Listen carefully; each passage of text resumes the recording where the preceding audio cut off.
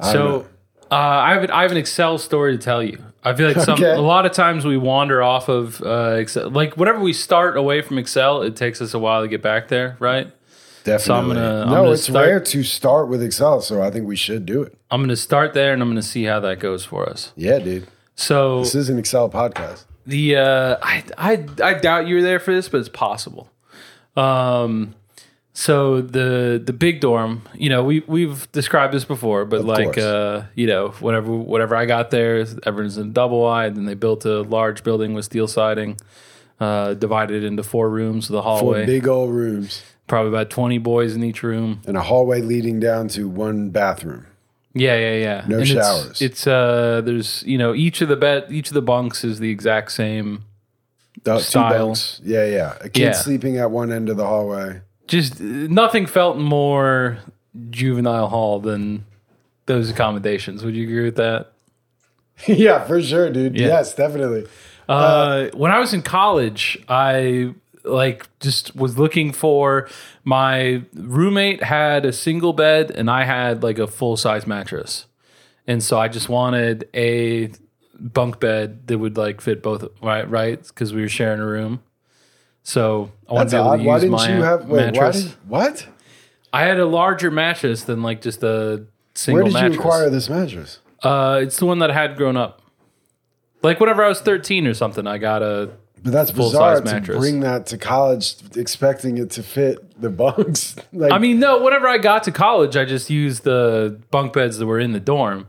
But whenever I moved off campus. Okay. Yeah. Then I'm like, all right, what's the mattresses I have? I'm not going to buy a new mattress, please. Yeah. No. Okay. But yeah, you're moving into you're going into your off-campus own apartment. Yeah, sure, of course. Yeah. Old Mill for those who know, University Place Apartments, Irving, Texas. Shout it out. Okay. And just on Craigslist, search for something that would fit that very specific request, right?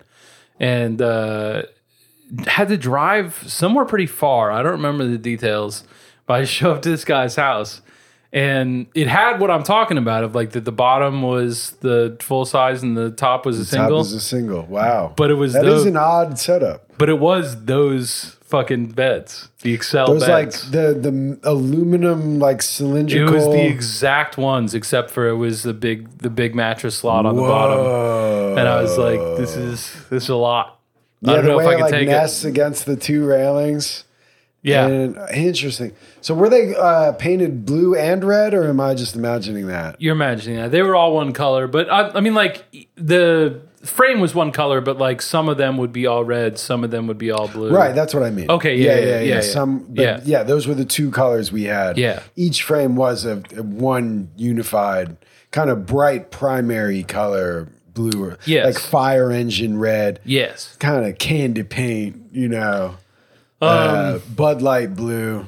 I've been. This is another sidetrack, but that's not the Excel story, is it? I've been meaning. No. Oh, okay. No.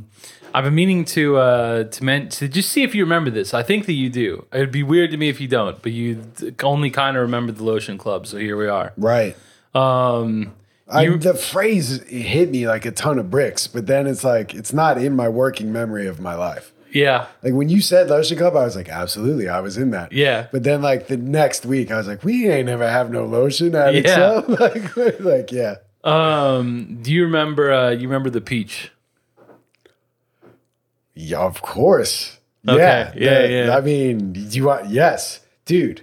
I don't know where your story is, so I don't want to step on it. I mean, we'll get to the story. But I got some peach memories of my own, dude. Yeah? Princess Peach, dude.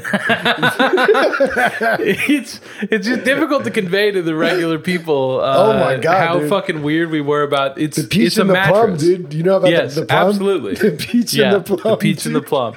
I mean, the peach is the top. Like you were happy about the plum, but the plum was sick. If you had the opportunity to swap the peach for the plum, you don't talk about it. Yeah, it's done. It's done. It's a no-brainer. Yeah. The top of the heap was the peach. Yeah. It was just that there was most of the mattresses were the exact same mattress. They were this like cerulean blue. Yeah. Like they sucked. But one of them that was like, it was old. It was like a throwback from when they were like a ragtag operation. Yeah, which is weird to think about because like now, like an older mattress, like that sounds terrible.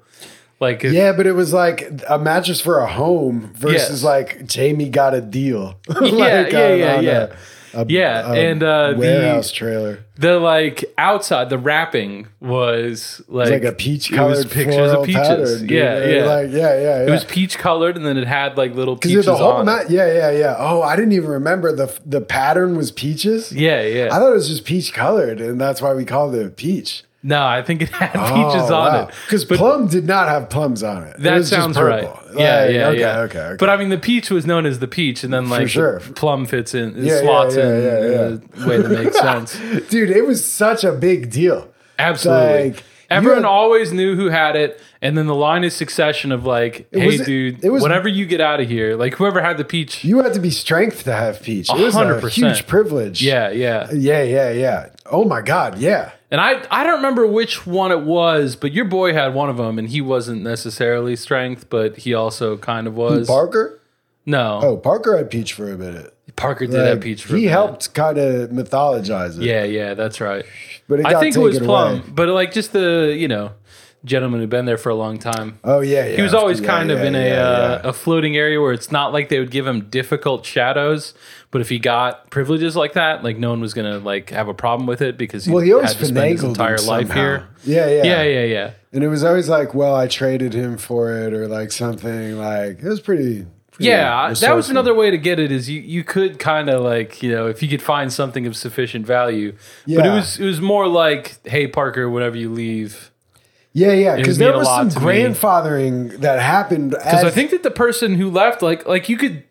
This is one of the great things happened away from the watchful eyes of the people running the place. Like, sure. Dino was surely aware of these dynamics. Eventually, yeah. But like Jamie wouldn't have known that we cared this much about them. And if she did, then she would have surely wanted to control herself. Who gets it? Yeah, it would have been a thing where she like. The way she would have found out about it would have been some stupid thing that became a. This is why you can't fight over things. Everyone has to understand. Don't fight over this shit, or else this is going to end in a way that none of us like. Exactly. So like, she would have found out about it that way, and then dashed off some stupid rule, or just gotten rid of it. Then like Dino, burn it, like something. Yeah, or just be like a leverage point of like a little treat that she could give out.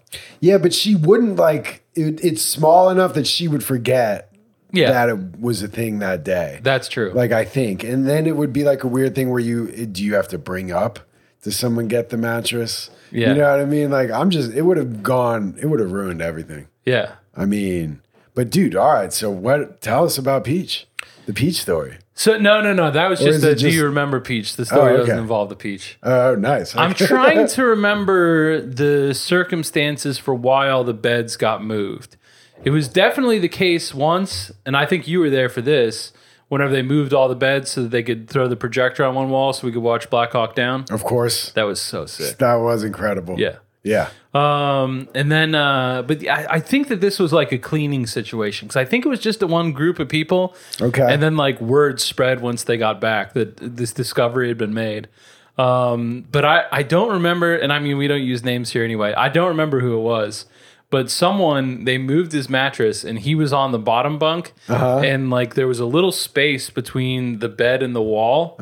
And, just like every night, I guess he would pick his fingernails and just had like a big fucking mound. I'm gonna throw up, dude. Ew.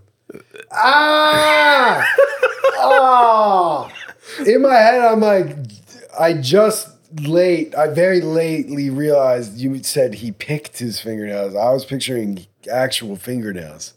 This is like from his fingernails? No, it's actual fingernails. Oh, okay. Like or did he clip them or whatever? Like detritus, like he cleaned his nails. No, Oh, it was God, it was okay. like just this. It was a Still pile of disgusting. fingernails. That is disgusting. Yeah. Well, dude, that's like a thing. Your fingernails give your enemies power over you. You know about that? No, I don't. That's like a belief in many cultures. So you had to make sure that they didn't fall into the wrong hands. Yeah, well, that kid did, dude. I learned this at Excel, dude, because it must have been like a thing because you definitely weren't there for this. We were back in the double wide. This was pretty early in my day. This was my first summer there.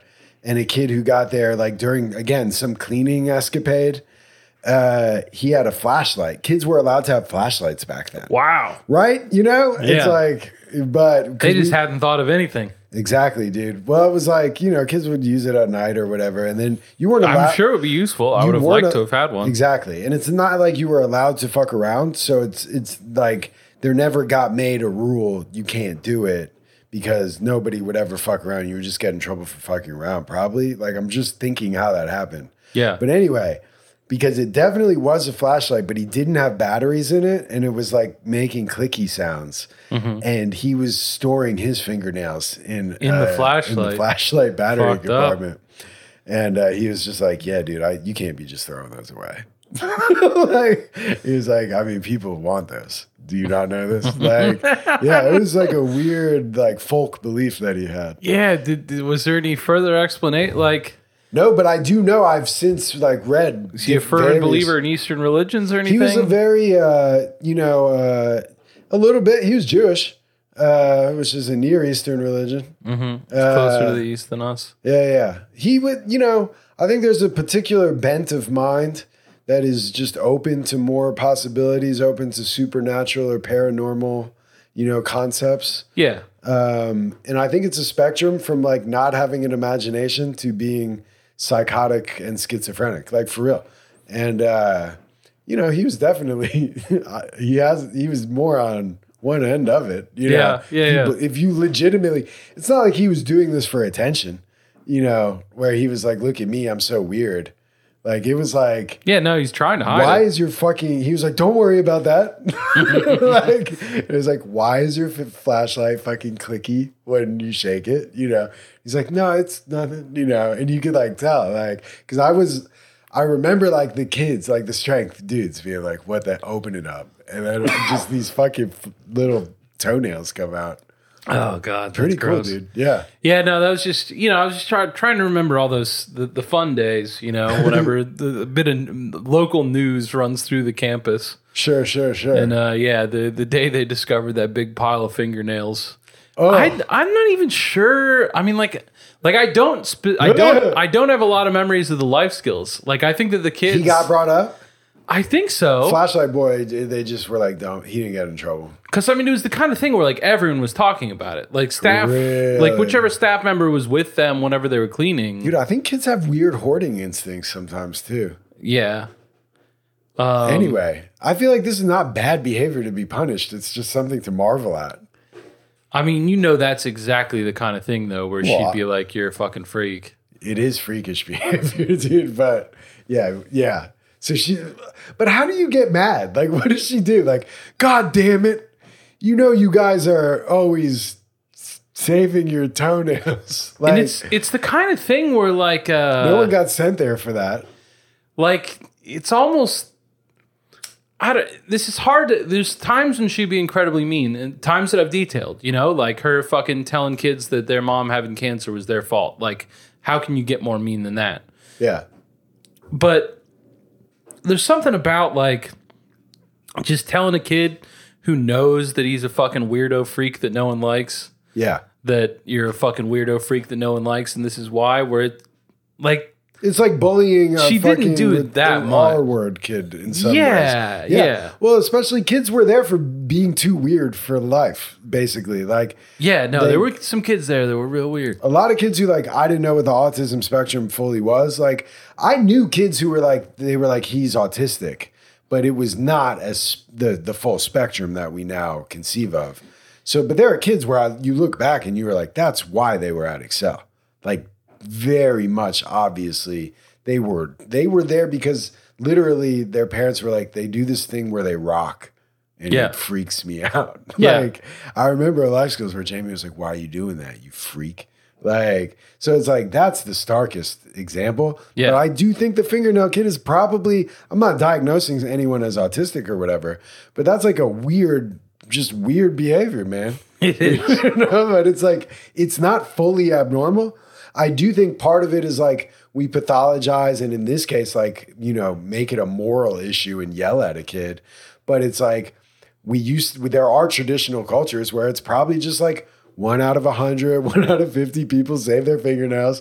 They tend to be the fucking shamans that live on the outskirts of society and believe things like your fingernails have power.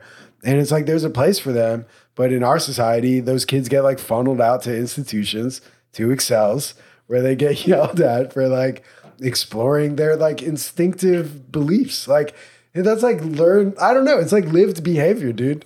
I don't it's recall such a weird him thing even to get having mad a at. venue to explain. Yeah, I'm sure he couldn't have. Like, I'm like intellectualizing it. Yeah. Like, in no But I mean, way. I'm just saying, like, your guy even being like, you can't let the other people have them. Like, it did not get that far, you know?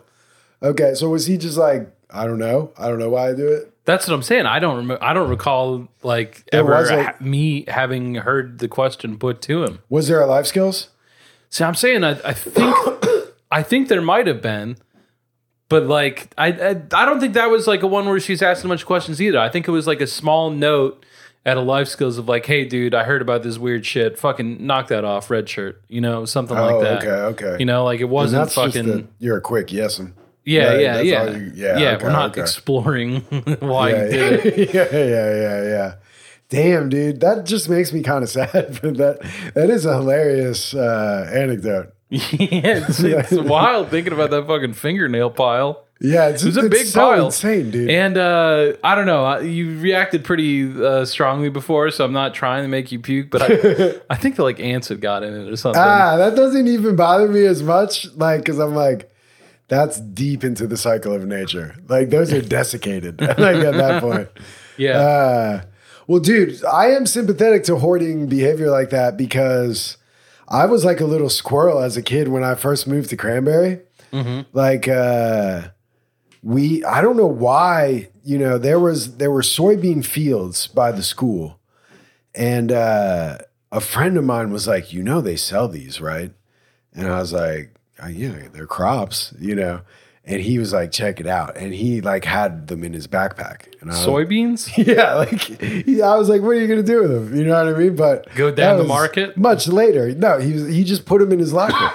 That's like we just got lockers, I think. Mm-hmm. So it was like, what are lockers? We just had a space.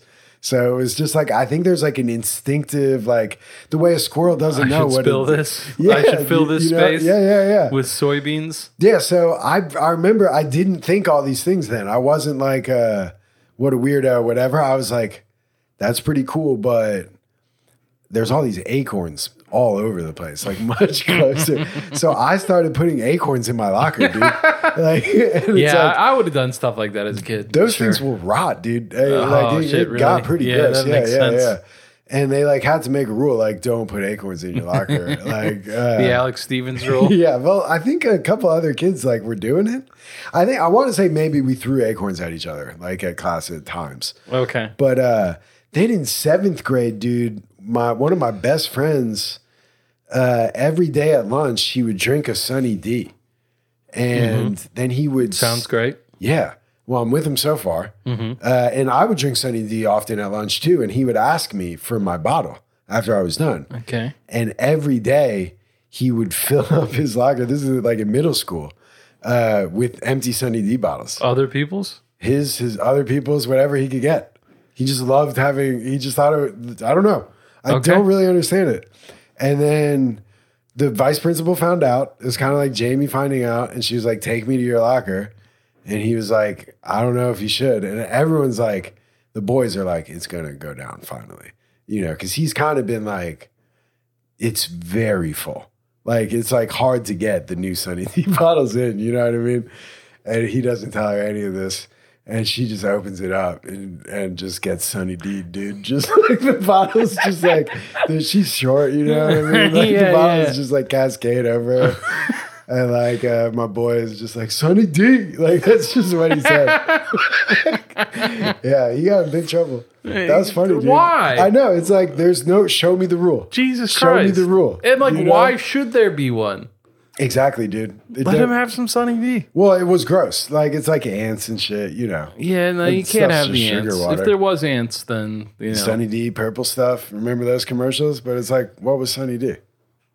Yeah, I like Sunny D.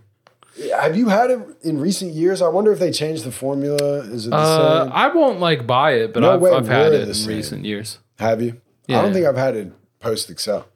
And I don't think I had it at Excel. I've had it in 2021. I'm confident of that. Where'd you have Sunny D? Just if I'm at someone's house, and that's all. That's the best they got. And they have Sunny D? You think- just will drink someone else's Sunny D? Like if it's being offered, yeah, You're at the crib and they're like, hey, can I get you something to drink? yeah. What do you got? And they're like, purple stuff, Coke, Sunny D. And you're Yeah, like, okay. I'll take some Sunny D. I would certainly. I mean, I don't like That's literally the commercial. I don't like carbonated sodas. Okay. Generally, I mean, it's not like I hate them. I'll drink them sometimes. It's never my first preference. I like to take So if you have OJ. anything that's like kind of fruit adjacent, I'll take that over a Coca-Cola or whatever every time. Yeah, that makes sense. I feel that. I like putting some sparkling water in some juice. Almost That's like interesting. an all sport. I mean, I generally don't like. I'm just not a big fan of the bubbles. Like, period. Like that's part of not You liking don't like soda. bubbles at all. I mean, it's not that I hate them. It's just like it usually fucks with my appetite. Really? Like my stomach feels full, like because it's got a bunch of fucking gas in it. That makes sense. And we're like, I'll be halfway through my meal. That's like normally I ate the whole meal, and then then I'll just have to like sit around and like wait to burp to be able to eat the rest of it before like I'm hungry again. Whoa, I've never felt that effect. Yeah, I mean, I think that I'm weird. But like, obviously, a lot of people like soda, right? So Sure. With their meals, though. I think that they probably just have a different experience than I do, right? Yeah. Like, it's not like that we're working off the exact same information and I'm just inexplicably coming to a different conclusion. I am like fully ready to burp, like way more than is polite. Yeah. I think so. That might be why I'm down with it. Yeah, I don't burp that much otherwise. Dude, well, I think I heard this I was listening to IJB, maybe. It's a very popular podcast. Yeah, definitely. Popular enough that it gets an acronym. You can just use IJB. Absolutely. You can't do LSP No. for us. What the fuck is that? Felt I don't weird know. saying it. Yeah. I think you guys were talking about drinking sodas, though. But I was thinking more about that. We both drank sodas before. Yeah. I drank soda at work, whether people do that or not. And I forgot why we were talking about that right now. But so I'm willing to drop this topic, actually. Why the fuck did I bring this We up? are watching the finals right now, so Yeah. this will be more distracted than Modelo normal, which is Especial. already a fairly distracted podcast. These guys are getting tats while working on cars. Yeah, it's in and commercial right drinking now. beers, dude. This is the rules. Yeah, it does seem like the And life. doing graffiti. Yeah. All of the coolest things you could do. And then they're also drinking a Modelo And they're at an art gallery now. with 'cause Mr. he's- Cartoon. That's cool, dude. I've loved these Modelo spots that are all about like hype. Like it's your classic celebrity advertisement where like, they got a pitch man. But that half the commercial appears to be explaining to me who this low rent pitch man is. Right. Yeah. Like their DJ or whatever. Those Modelo commercials with a DJ that I've never heard of outside But of it's Modelo like, get to know this commercial. guy. He's cool as hell. And guess what the constant is? He's drinking motherfucking Modelo. But You they could be cool, seem to kind of be half like you should hear about this, and also half Yeah, like it's very sneaky. well, of course we know about DJ. It's like DJ something X, like DJ Jane X, DJ X Jane, something like that. Okay. And that one also. So like that guy, they put his name up at the end. It was like Mr. Cartoon. Yeah, so, tattoo and like- street artist, Mr. Cartoon. What's up? Yeah, just like it was a cool commercial. it's He has a kind cool of a life and he drinks failure of Modelo's. your pitch man if you have to explain who they are. I feel that. It's definitely a weird hybrid where, yeah, they're trying to have it both ways, I guess. You could just have the Mr. They're just trying to not pay that much for the pitch most man, it interesting seems. man. You got to explain that he's the most interesting man, but it's kind of the gimmick, Yeah, and that's not like a celebrity endorsement just per get se. Kimmel. It's Like, if you kind of get like Kimmel. a play on the celebrity Look how good endorsement. Kimmel looks, dude. Yeah, no, he's aging gracefully. Look at that big old pencil he had. What's that about? He's thinking. Okay. I mean, just the look on There's his Chris face. Paul talking to the ref, like you talked about. Yeah, no, Chris Paul does not get along with this ref. And this ref is known for... That is the ref you were mentioning? I think so. Okay. Scott Foster. This seems like a respectful discussion so far. I mean, he's got to try and win this game, So, like, not trying to just Definitely. motherfuck him to start with it. You shouldn't have, but Chris Paul, yeah, he rises above that. But yeah, he's also the there's one... 3 teams out there, TC. Do you know that? There's 3 teams. Yeah. Mm-hmm. The home, the visitor, and the refs. That's right. Mm-hmm. Yeah. You got to account for him. But yeah, he's also known for pushing things the way the league wants. Really? Yeah, this ref. So Scott are you Foster. like a QAnon guy about this? You think they're... I mean, I don't think like That's my new word for I would any be kind like of a QAnon conspiracy. guy about it if like QAnon was like a proven thing that had like happened before. Some Like people say Tim it is. Donaghy exists. Right, but that wasn't what the league wanted. That was gambling, right? Yeah, but part of what he like, said, pushed the line. like once they, and I mean, whatever, dude. I'm sure that you probably have like the legal term for a witness that like is obviously like once he was already like out of jail or whatever, So like he's been popped for the whole thing, and then like he's got a platform, like he's someone who can get interviews on shows. Sure. He would go on and like he wrote a book, and in the book is like there was ref meetings. Before every playoff game, Right. and everyone in that meeting understood what they were trying to tell us, and they would never say like it's time for the Suns to win, but every single person leaving that meeting would know it's time for the Suns to win. Here's how we're gonna do it. Like, Interesting. That's interesting. Until you actually know what he means by that, it's hard to judge, right? I mean, he explained, like it's areas of emphasis. It's like Where they're the, just like, you the gotta watch kind of this guy fouls that they tonight. want You gotta they want watch you to it. call. And Yeah. they know what things the Suns do, and like whether or not you're going to let them get away with them or not. So do you think every ref is as knowledgeable as Donaghy is saying they were? Or were some just kind of like going on gullibly like, well, the boss says we got to watch these ones tonight. So I guess think will. that all of them are aware of it. I mean, like they made it to the NBA, and then I also think Scott Foster is like quite obviously aware of it. He's a dirty cop, basically. We've just seen this happen. Like whenever Phoenix went up 2-0, Foster ref game 3. Easy Okay. win for the Bucks. But so Chris Paul and Foster would want the same thing on this game, though, right? it does appear that the most likely thing the league would like is a game 7, but Scott Foster has never officiated a Chris Paul win in the playoffs. Well, it could be tonight. The It's enemy gonna be a of time my of enemy, firsts. Exactly. Yeah. Giannis. How do you say that last name? Antetokounmpo. I usually just ignore that first N and kind of Okay. go from there. I think that's right. I'm not positive. Okay. This is nice, dude. I like watching basketball. Well, let's not do it too much so that we can make a podcast. All right, dude. So, Or we could just wrap it here. Just make it a quick ep, and 'cause we'll we just can't do go 4-hour watch eps the anymore, dude. fucking. all right, well, thanks for listening, everybody.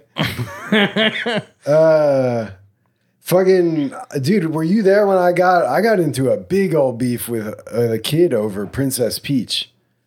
No, yeah. Please tell me all your Peach stories. I don't think you were there for this. This kid was such an kind of an idiot. Did you know? ever have it? Oh, for sure, dude. Yeah, You had yeah. the peach, Yeah, yeah, and yeah. you gave it up. I'm trying to think why I would have given it up, but here's my theory. I was sleeping in the college dorm. So it's like, can't take Peach with you, I don't think. I mean, You know what why I mean? not? They got. I mean, it's not like they had mattresses up there already. I would assume that all of them were whatever they were sleeping on before. I they don't came know, in. man. Plus, well, now I'm like, and I was sleeping on the floor, but is that more of a reason to have Peach? I mean, You know? if you really cared about the good of the group, the wear and tear of dragging Peach across every time, that seems a little fucked up. For sure. And I definitely, like, by like year 2. I never had it. I never had peach or plum. I had like There was kind of like a 2-tier of the crap mattresses, and I had like the Really? better one of that. But I think I that think by the I time I remember was when strength, this- I don't think the Peach was around. Yeah. Like it didn't last forever. Yeah. Peach had a minute, but I definitely, it's not like I was like a fucking meditating, levitating fucking Buddha by this point. But I did try to practice some degree of non-attachment to some of this stuff by then. Because I was like, it's just fucking stuff that they can take away from you. Like, it's like, whatever. But there's also the principle of the thing. And there's fucking, when you want a good night's sleep, it's one of the few things that you have going for you. Like, it often was the best part of my day was when you hit the fucking sack, dude. Absolutely. Oh. Yeah. Like, Especially in the days where they had worked. I mean, I think, God, we should rename the podcast. I think I've talked about this before. We should just assume we have and just stop saying it.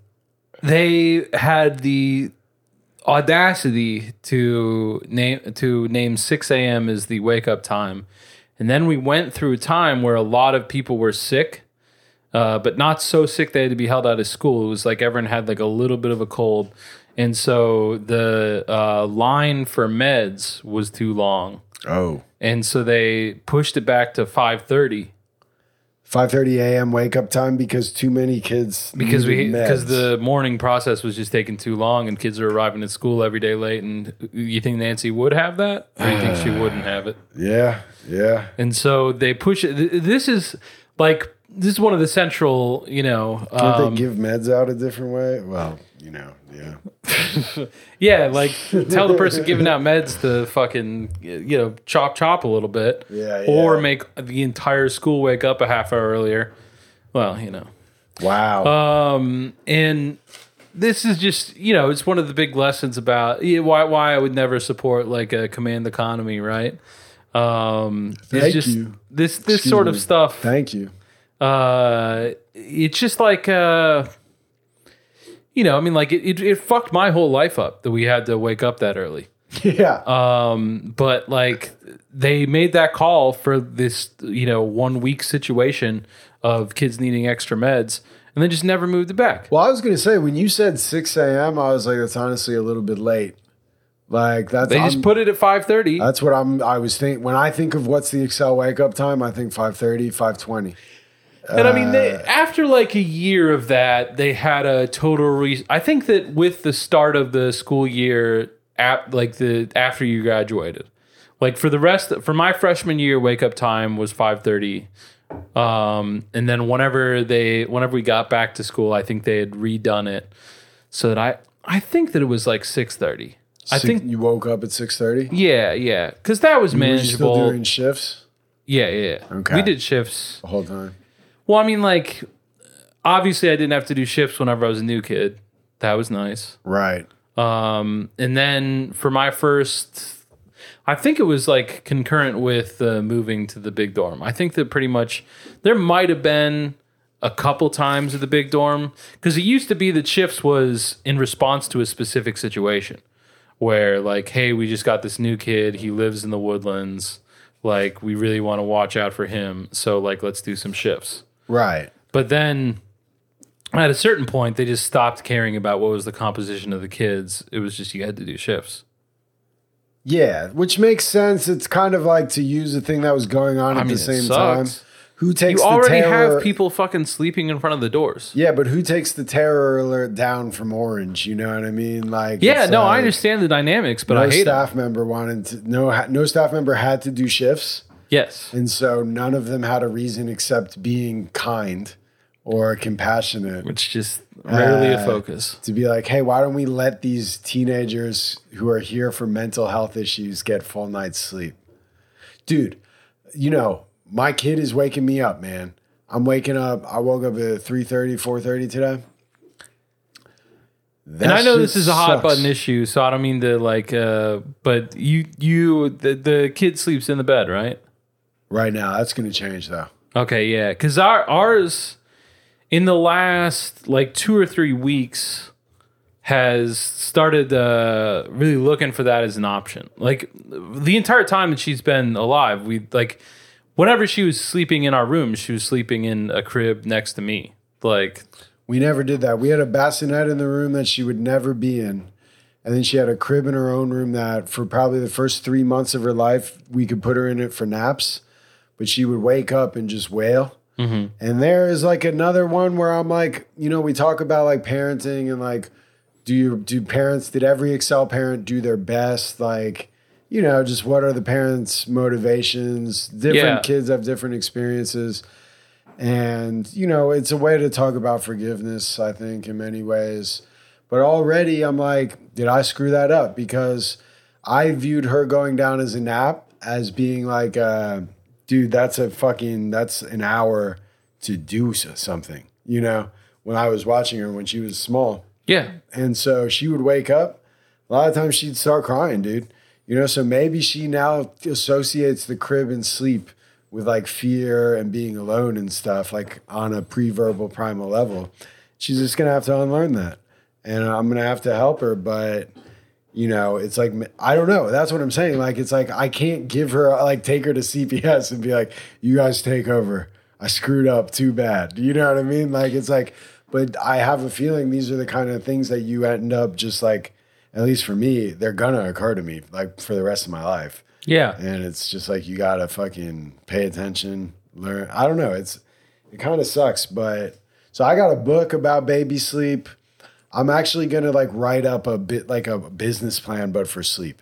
Like I'm writing a memo to my wife basically of like, let's try this, let's do this, you know, of an actual plan because I don't fucking know what to do. So, I mean, that's kind of how I think about I've things. found the whole thing to be pretty cyclical. Like that she, you know, I mean, like you got your regressions, right? All parents know this. And well, you know, we traveled and when we got back, it was like fucking a big time regression. Yeah, the travel always disrupts it. We're going to Austin doubt. like pretty soon anyway. So Yeah. it's like, and she's in theory staying with the mother-in-law. Mm-hmm. So that's going to, Lord knows what the sleep's going to be like. Yeah, so God bless the mother-in-law. Well, I'm almost like, Best should we of luck to fucking you. wait, you know? Yeah. But anyway. But yeah, so just we've been going through where for whatever reason she's just like the regular way to like just like rock her to sleep and then put her in the crib. Yeah. She's just not doing it. She like wakes up, she notices you're putting her in. That's what my kid does. She notices you're putting in your crib. Yeah. She like She has, like, a grabs on the motion rail sensor. as you're putting it, like as she's going by the rail. Yeah. She's fucking grabbing it and not letting it down and just saying no. Damn. Yeah, it's terrible, dude. Yeah, that is hard to deal So with. I'm not like, I'm sure there's plenty of parents out there, most of the kinds of people that send their kids to Excel.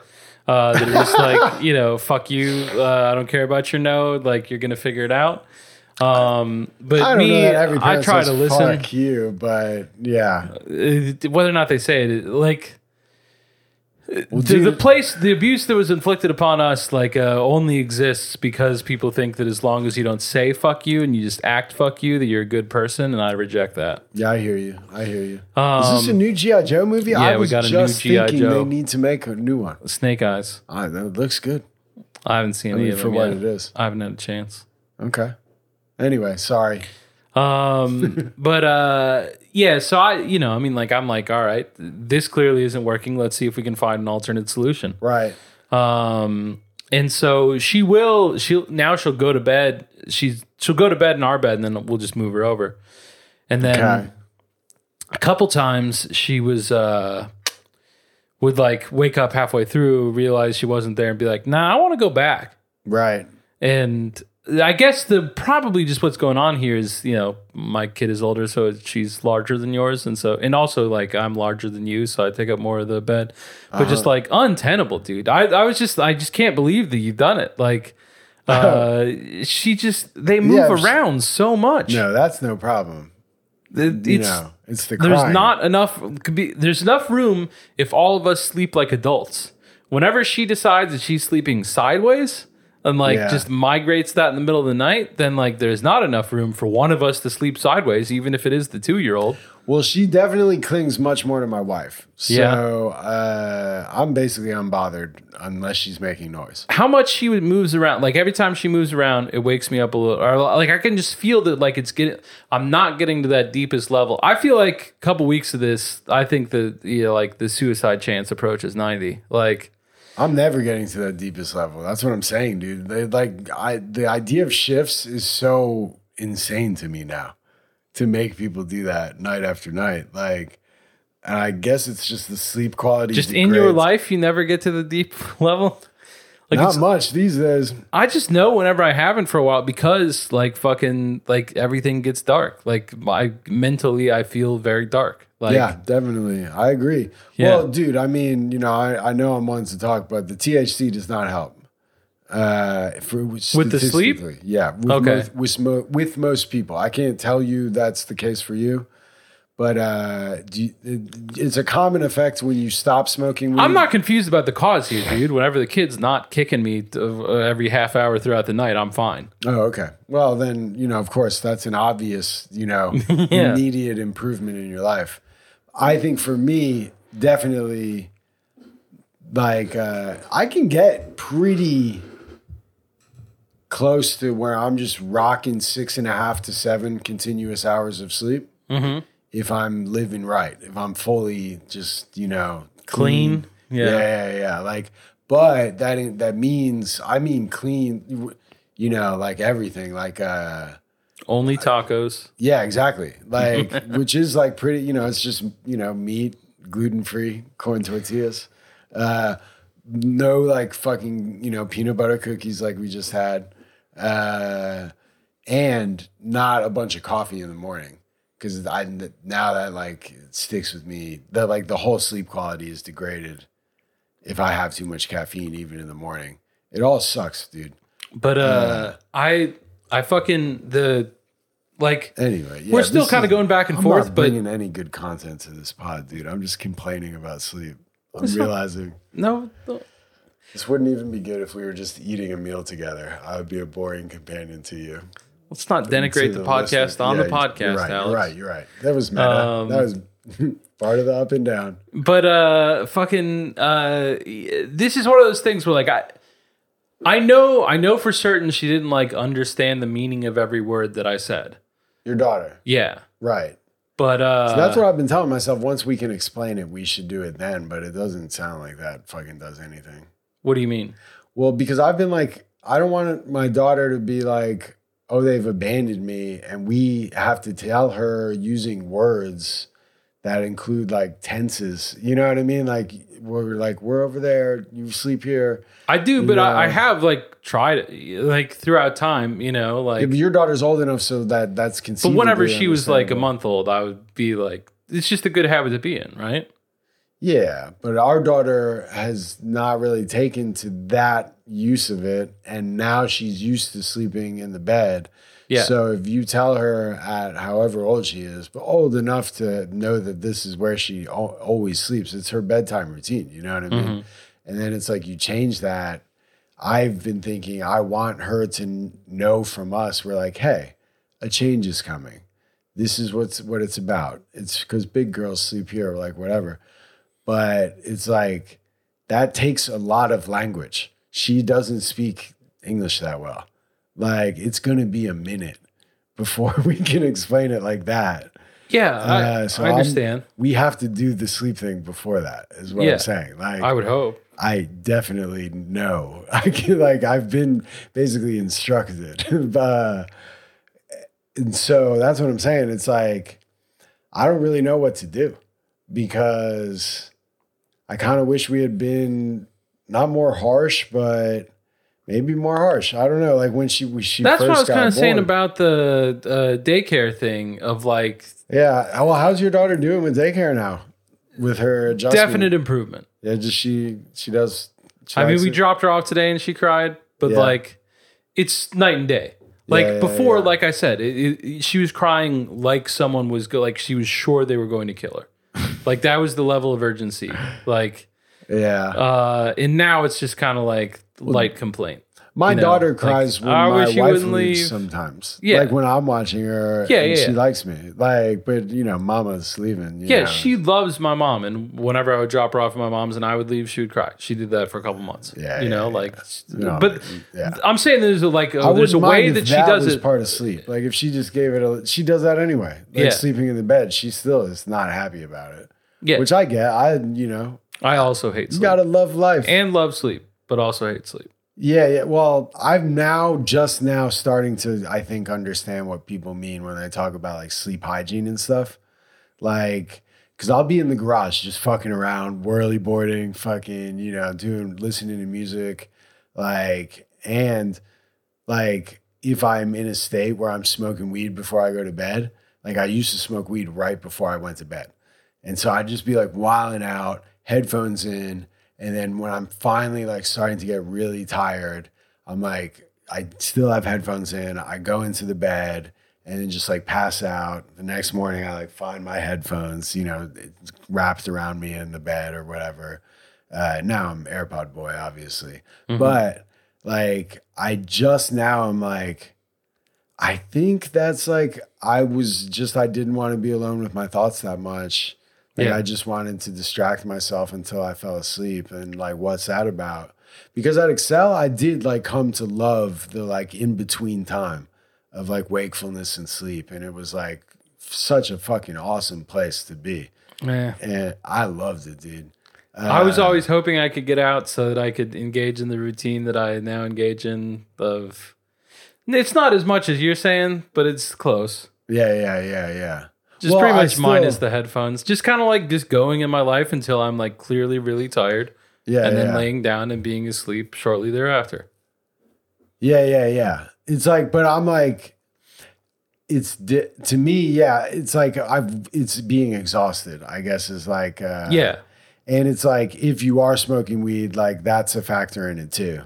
Like getting so stoned that you fucking fall asleep, or if you're drinking alcohol or eating a lot of food, honestly. Like, I sometimes, it's funny, like, the Dilbert guy, Scott Adams. Of course.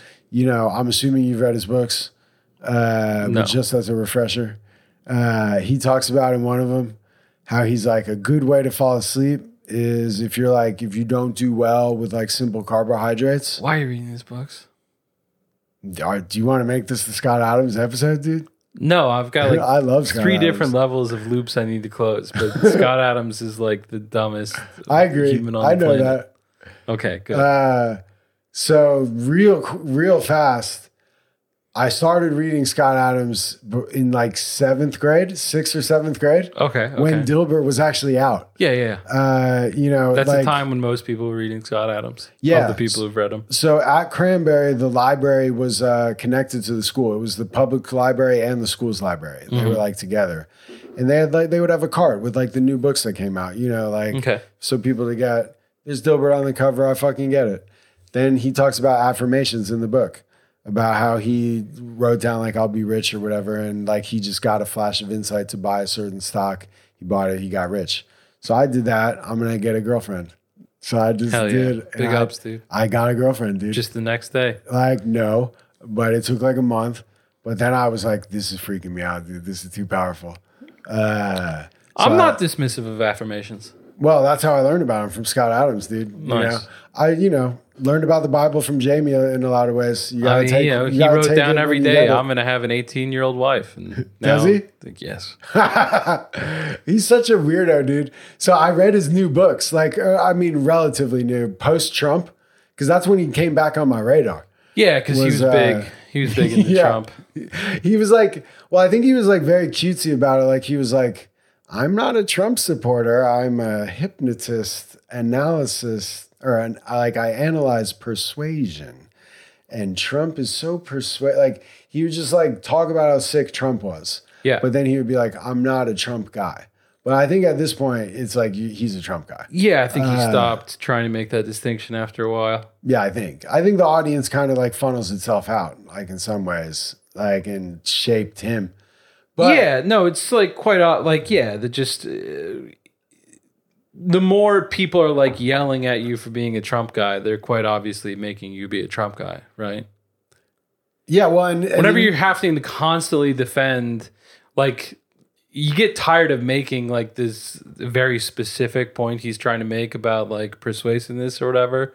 And you just be like, fine, yeah, dude, everything he says is good. Just shut the fuck up and leave me alone. Well, yeah, I think that's part of it. But I think also, like, if you know about Scott Adams, because I looked at this, because he is successful online. You definitely know more about him than me. Definitely, like, pivoted into being like an online kind of guy. Yeah. Not that I would be a guy who gets up and talks about like how sick, obviously we both have had some yucks at Trump, in his persuasive efforts. But I'm saying, like, Scott Adams is like that thing you said for the Zoolander thing, I'm like, I'm impressed at what he's been able to do. Alex is referring to the part of Zoolander where Owen Wilson says that his inspiration is Sting, not that he listens to his music, but just knowing that he's out there making it.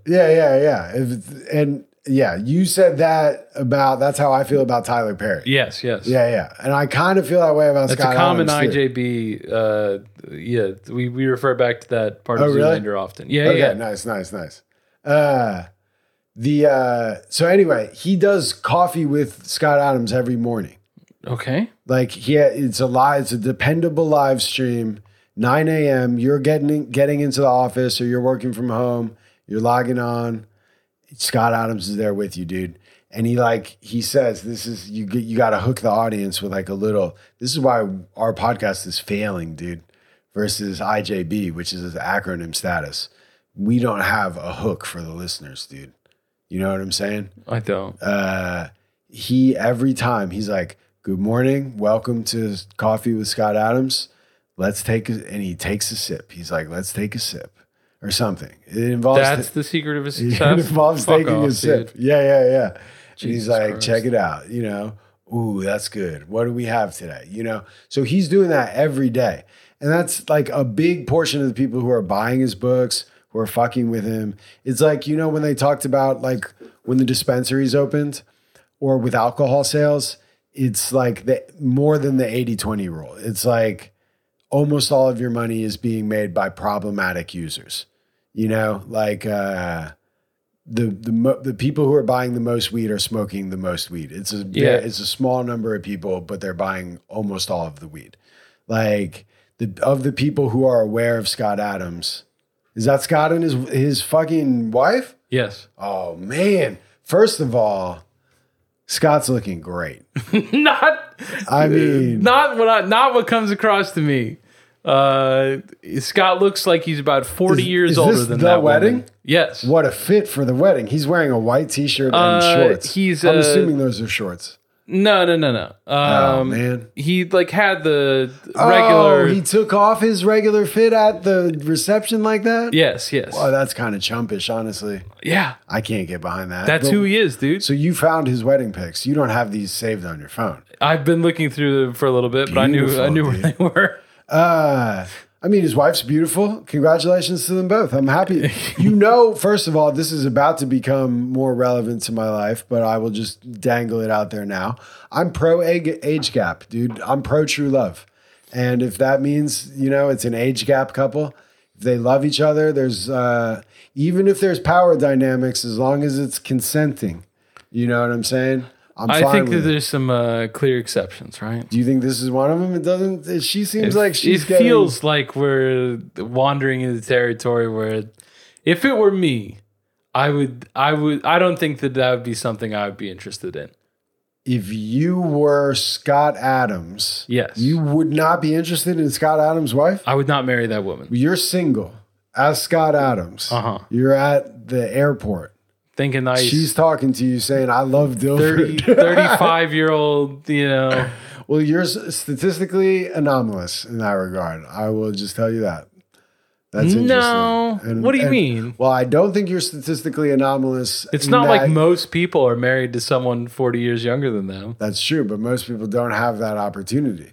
Yeah. And a lot of people love their wives for a lot of reasons.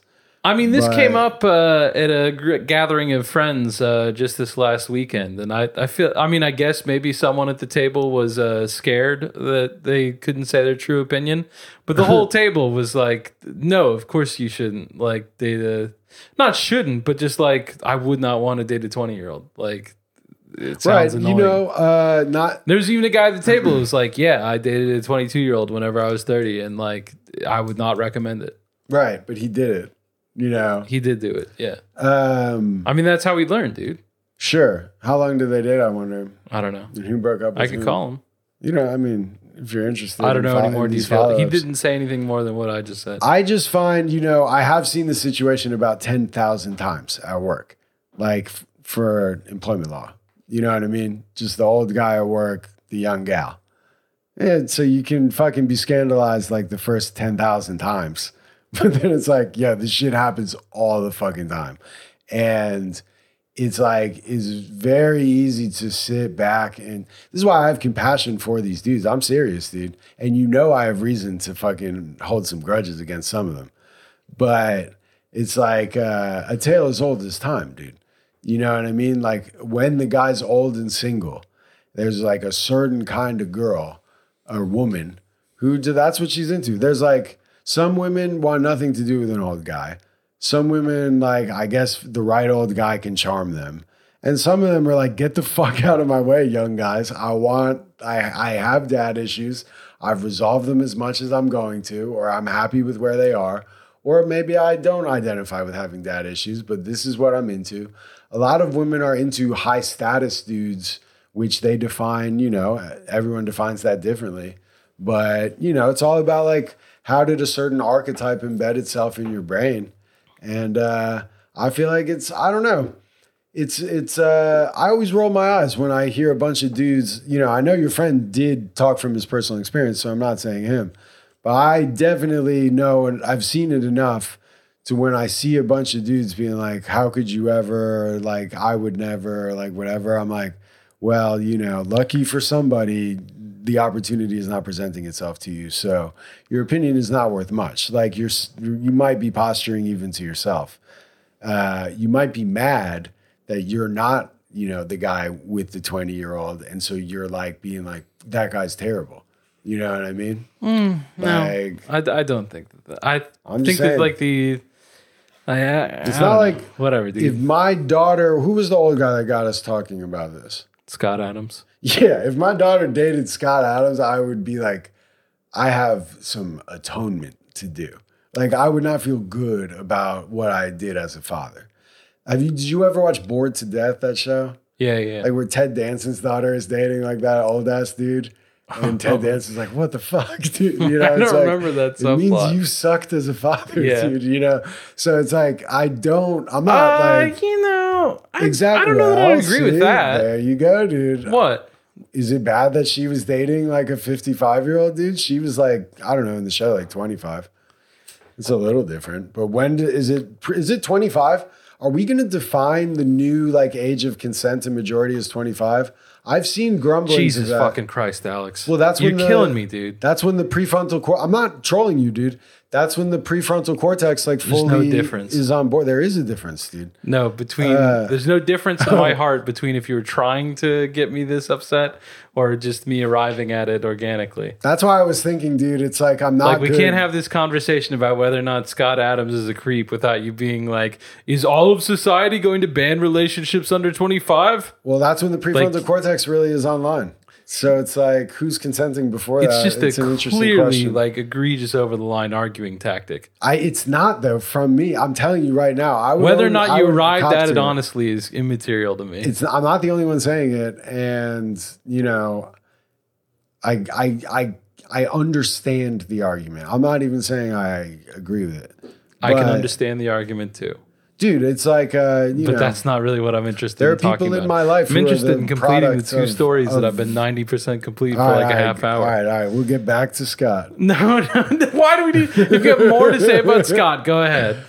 I have so much more. Well, I'm saying, so he's funny. His one book was interesting. The first post-Trump one.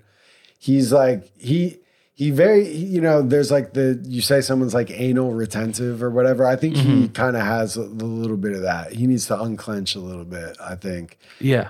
In his book, he's like, my number one PR tip is one thing to joke about yourself, but never let yourself be associated with shit or fecal matter. And it's like, I kind of get that. Like, I don't like when people call each other pieces of shit. I find that dehumanizing. But it's like, it's a weird obsession Scott Adams has. Also, he couldn't talk for like a year. His voice stopped working. And I forgot what his hypothesis was about why that was. But happened to Joe Buck? It wasn't a year. It was a little while. Joe Buck recently said something about that in the news.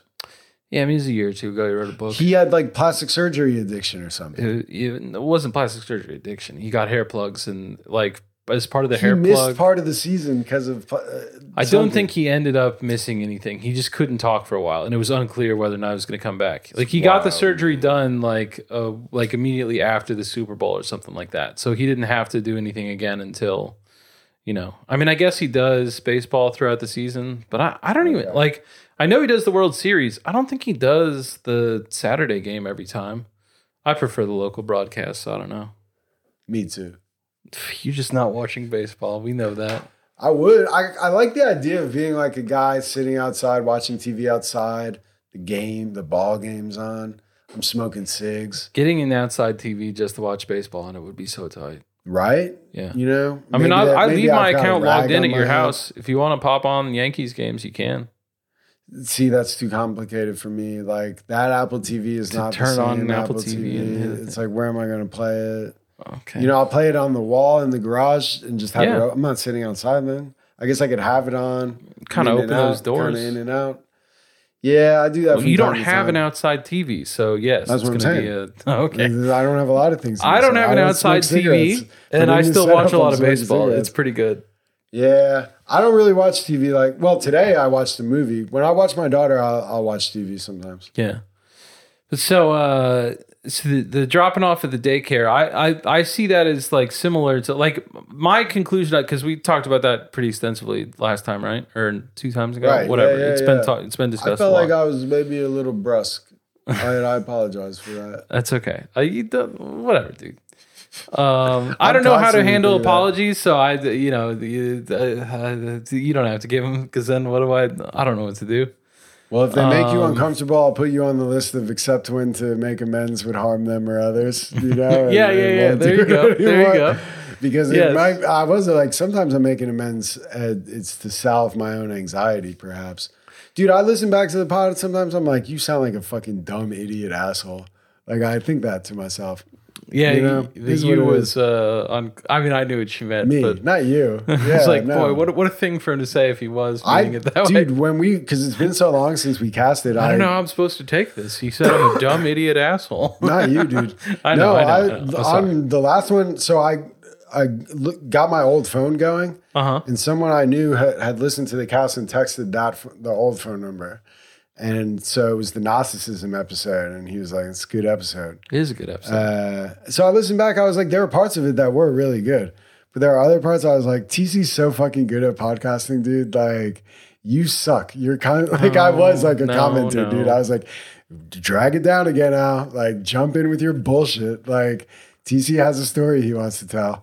Like, anyway, so I'm out of the way for this one. I mean, that episode, you were like, this is not like a complaint. I like the not like I just said, so I don't need to repeat it. I like the Gnosticism episode. That was one where, like, from the time you walked in the door, I was like trying to coach myself. Like, hey, just let him roll on some of these. Like, he's clearly got some energy here. Yeah. Like, if we try and stand in the way of this train, we're going to get hit by a train. We just ride the train. We're going to go beautiful places. We're going to go on a beautiful train ride. That's your podcaster's instinct, dude. So, I mean, I did not like execute perfectly, but I was trying. Yeah. Like, but there were parts like on the way to it where. But this seemed like one where I could possibly get a story or get two. Get him off, dude. That's what I'm saying, dude. Go for it. But yeah, so just my conclusion there, I think, because I mean, like, I was like I could either take a major or a minor interpretation of these things, right? And I was kind of like contemplating the major one, the previous episode, and I'm not sure where I sit with that. I've got to think about it some more. But the minor one is more just like maybe we should have like introduced her to the situation more often before now, right? Like a lot of kids, they're dropped off at daycare like from the time where they don't really know what's going on.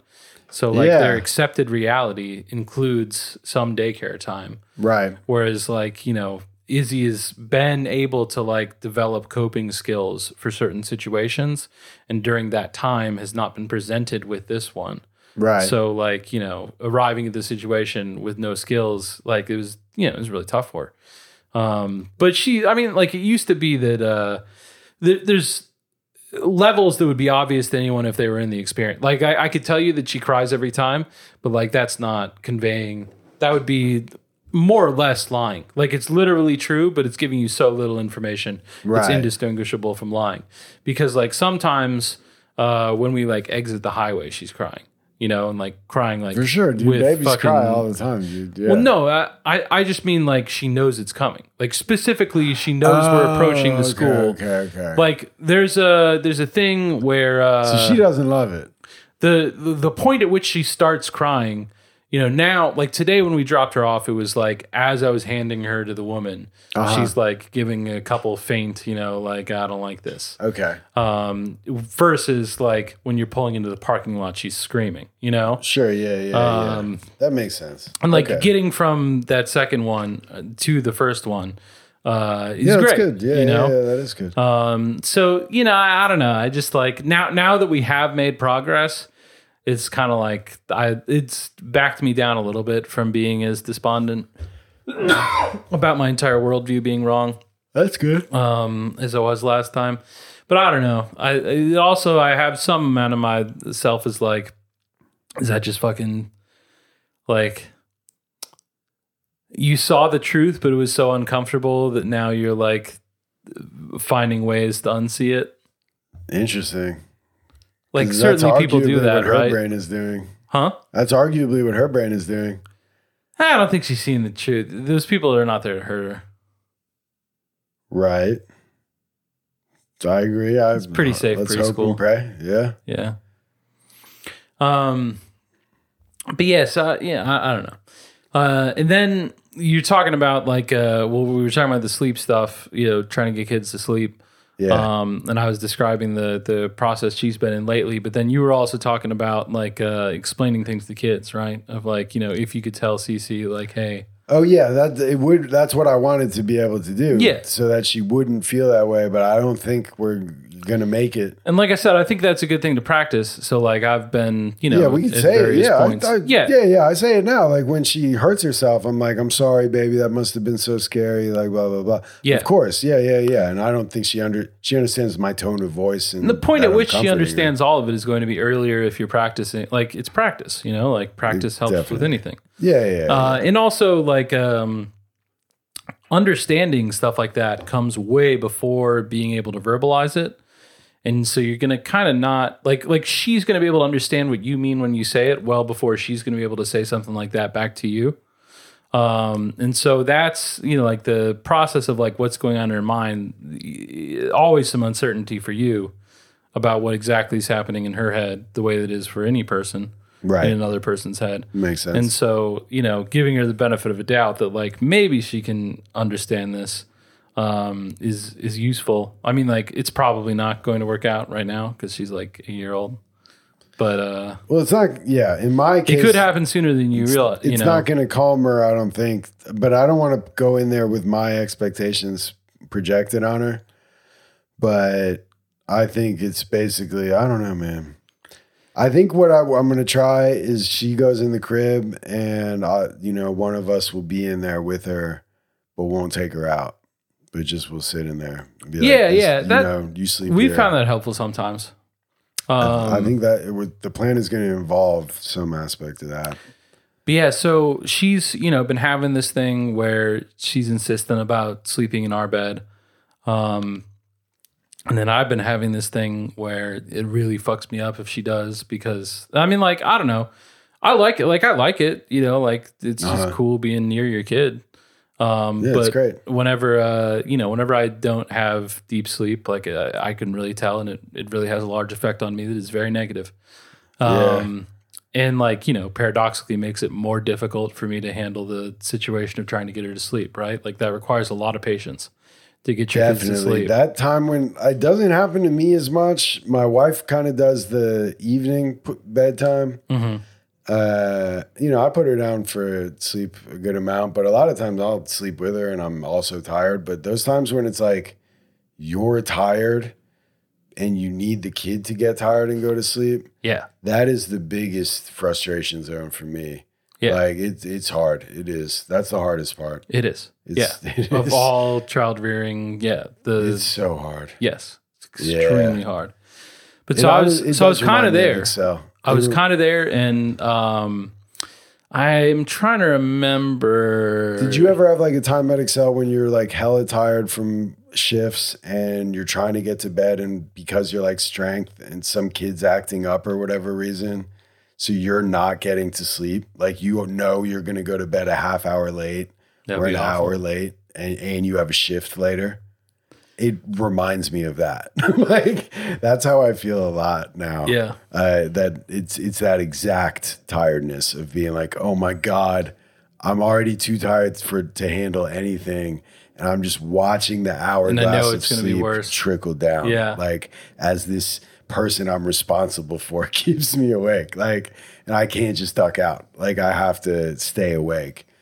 Like to move forward is going to be just intolerable, and I know that I will do it anyways because there are no other options. Dude, I've taken her and basically bear hugged, and she's been like crying still because she doesn't want to go to sleep. Mm-hmm. And I've been so tired that like I wake up and she's like whimpered to sleep, but I'm pretty sure I fell asleep just bear hugging or crying fucking toddler.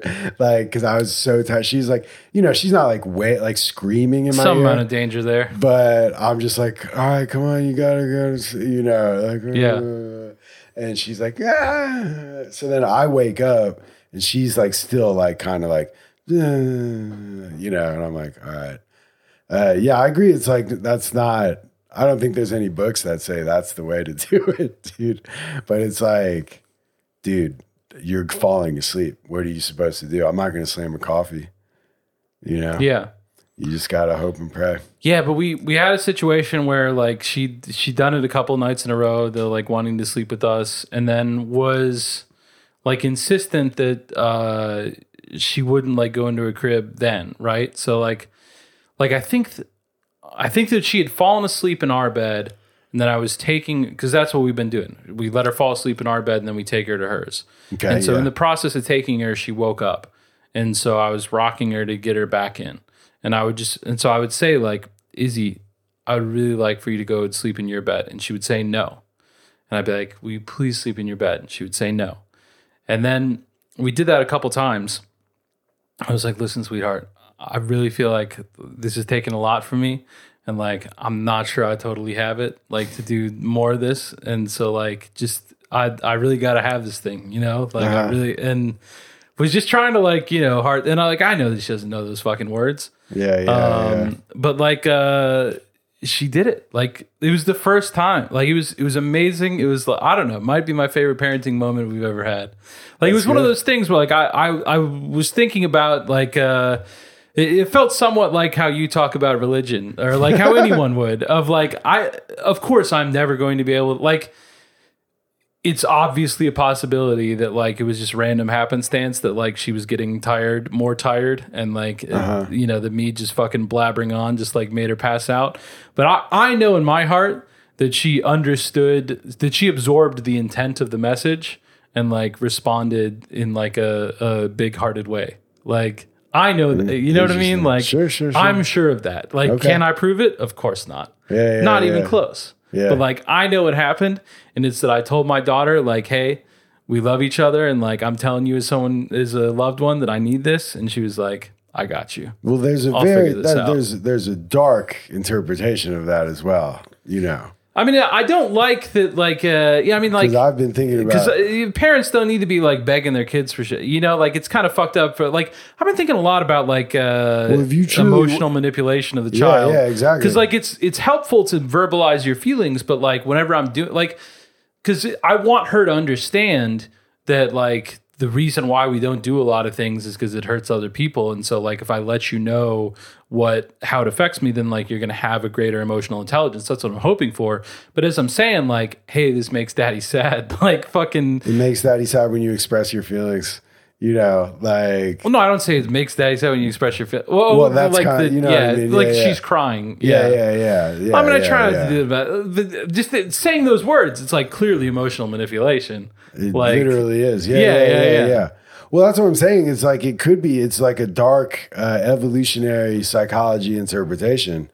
But the kids who could not correctly or perhaps overcorrectly read that their behavior was perhaps, if you were truly going to snap, you know, it's like good that she, you know, that's why the collection of genes that responds to that by finally being quiet is, you see how that ends up there. You know what I mean? And it's like, not that you were about to, you know, take her out of the gene pool, but it's like, no, I wasn't. But man, it was. It definitely, that is how kids shape their personality. Is like by reading the emotions of the people around them, and then sort of like finding their niche in their best way to be safe. And because I've thought about the same thing. Like, dude, first of all, there are times when you feel the way you feel. Like just because you're a parent doesn't mean you don't have your own feelings of frustration. Of course. Like just because the baby, you know, you do have the prefrontal cortex, but like that feeling is so fucking real. Like I know I've told you about this. Like that one day I was watching my kid and the dog was like throwing up everywhere while the kid was screaming. And Jesus. Like, yeah, so I put her in like a one of those walker things, but it like was not a walker, it was like a mobilizer, like a thing that, you know, they hold the kid so they're standing up. And that helped for a while, but then she was screaming more and she couldn't really see me. I was in the garage where the dog was throwing up, but I was like screaming, like, because the dog kept throwing up. There were like 5 piles of it. And I just like, it was, I think a similar feeling to what you described. Like, so my daughter started like crying again, like while that was happening, just because she doesn't like being like left alone in that thing for too long. And I was like, please, I literally begged her. And like, she didn't know the words, but she definitely got like, dad is about to fucking snap. Like I did punch a hole in the wall, not in her view, and not like I did this cause you were crying or whatever, you know, it was like as the dog the fifth time the dog. Yeah. I was like, God damn. But it's like, I didn't like, I remember being like, I don't want to do that again. Like, I don't want to like tell her but I haven't done the sleep thing and it's like a different thing. Like I was raging like because of the dog. Like the sleep thing is more like a thing you kind of have to do. So that's what I'm saying. Like, I don't mean to be like, I think it's like a totally normal thing. You know, I just think about like, how did that get, like, this is a kid that has evolved by like the main way they develop their emotions is by looking at our faces and how they respond to like their faces. And then like, you know, thinking about it, it's not much different from how we relate to each other. But, so it's like, I don't know. It just like took me back how fast she got that my mood was different and was like, whoa, like, and I didn't feel good. I was like, I don't want her to think that's how I am. Yeah. You know, I was like, let's not have that happen again. So it's like, you know, it's different. It's during the day. I'm watching her. It's like, there's like a crisis going on versus you're like, please, baby, I know we're tired. Like, it sounds like it's like a completely different.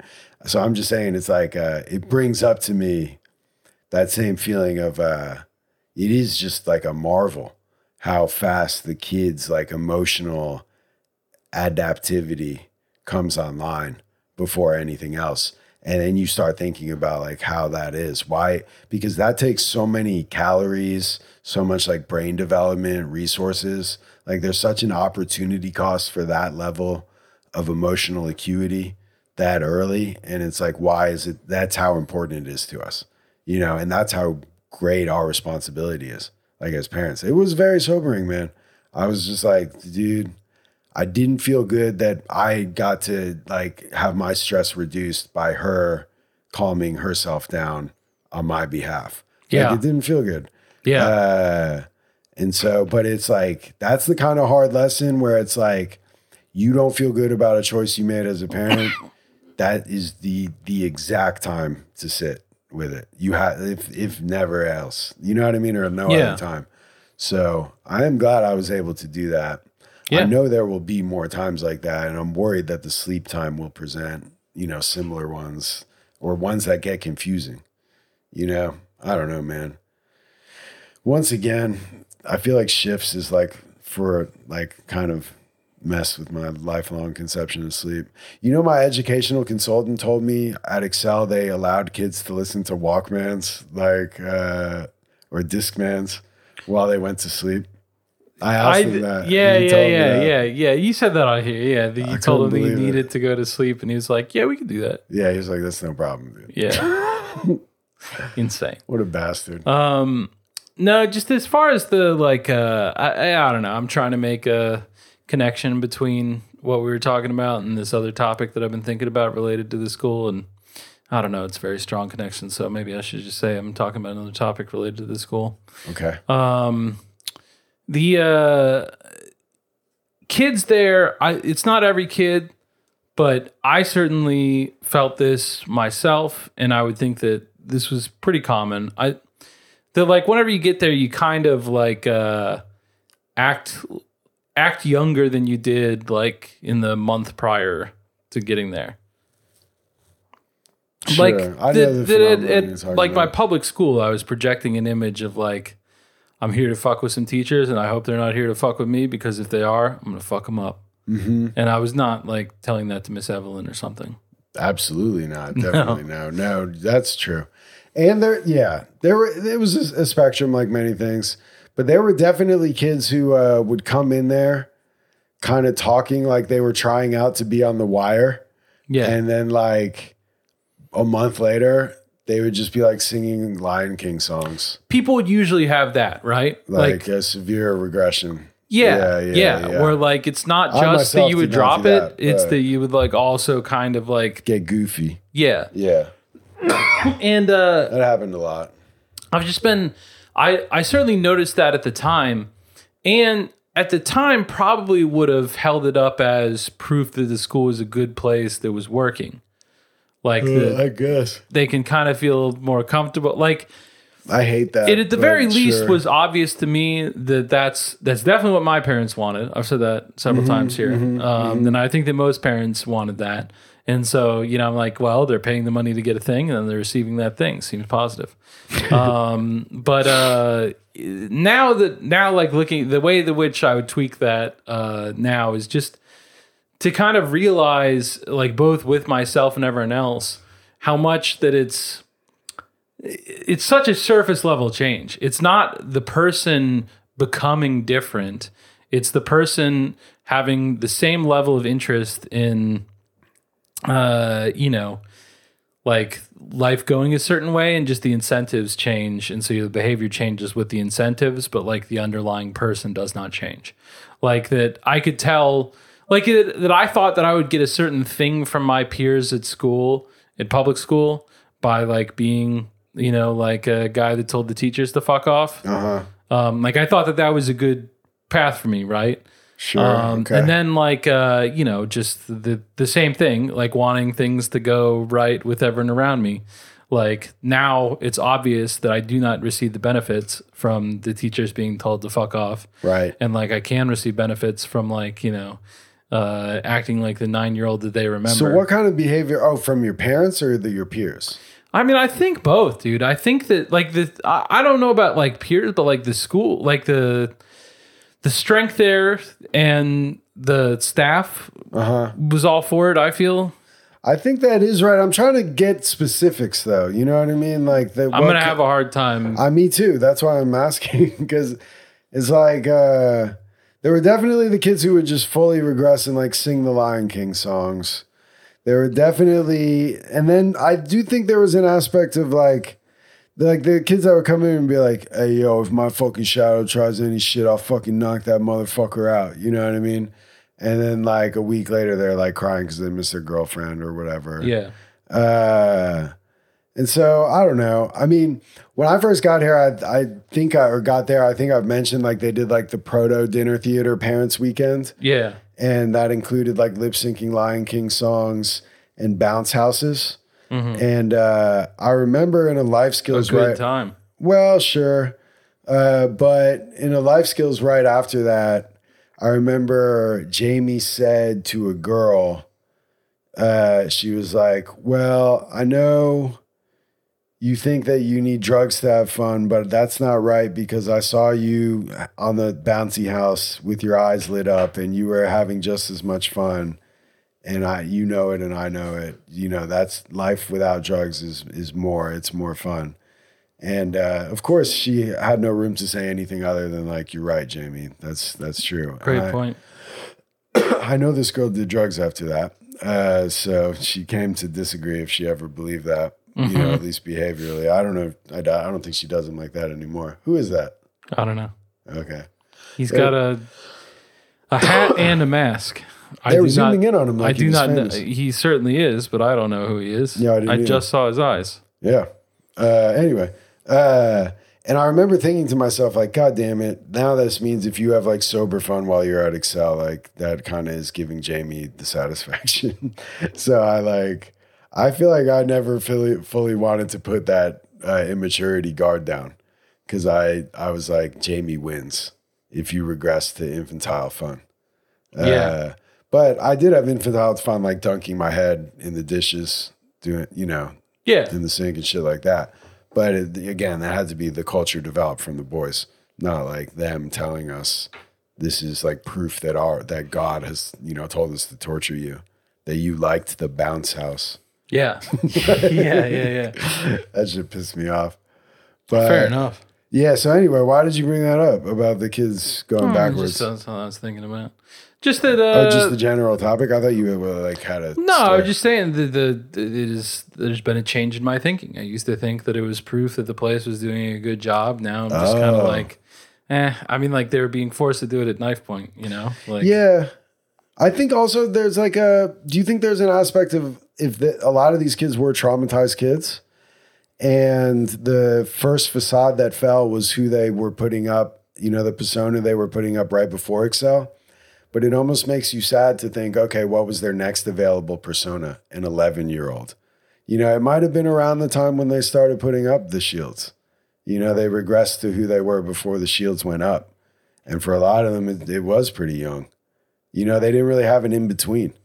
It was like they regressed to being like an annoying 8-year-old, but they were 14. Like they still needed to learn how to deal with the world. Yeah, I don't feel like I even necessarily like went back to acting the way that I'm not thinking of you in this regard. Well, I'm okay. But the kids I'm talking about, like the kids that went real goofy, like for the farthest from their facade on that spectrum. That's kind of what I'm talking about. But maybe I'm trying to talk about my personal experience. Dude, I'm not trying to take it away from you. I'm just trying to understand the full compliment. That's an overreaction to my statement.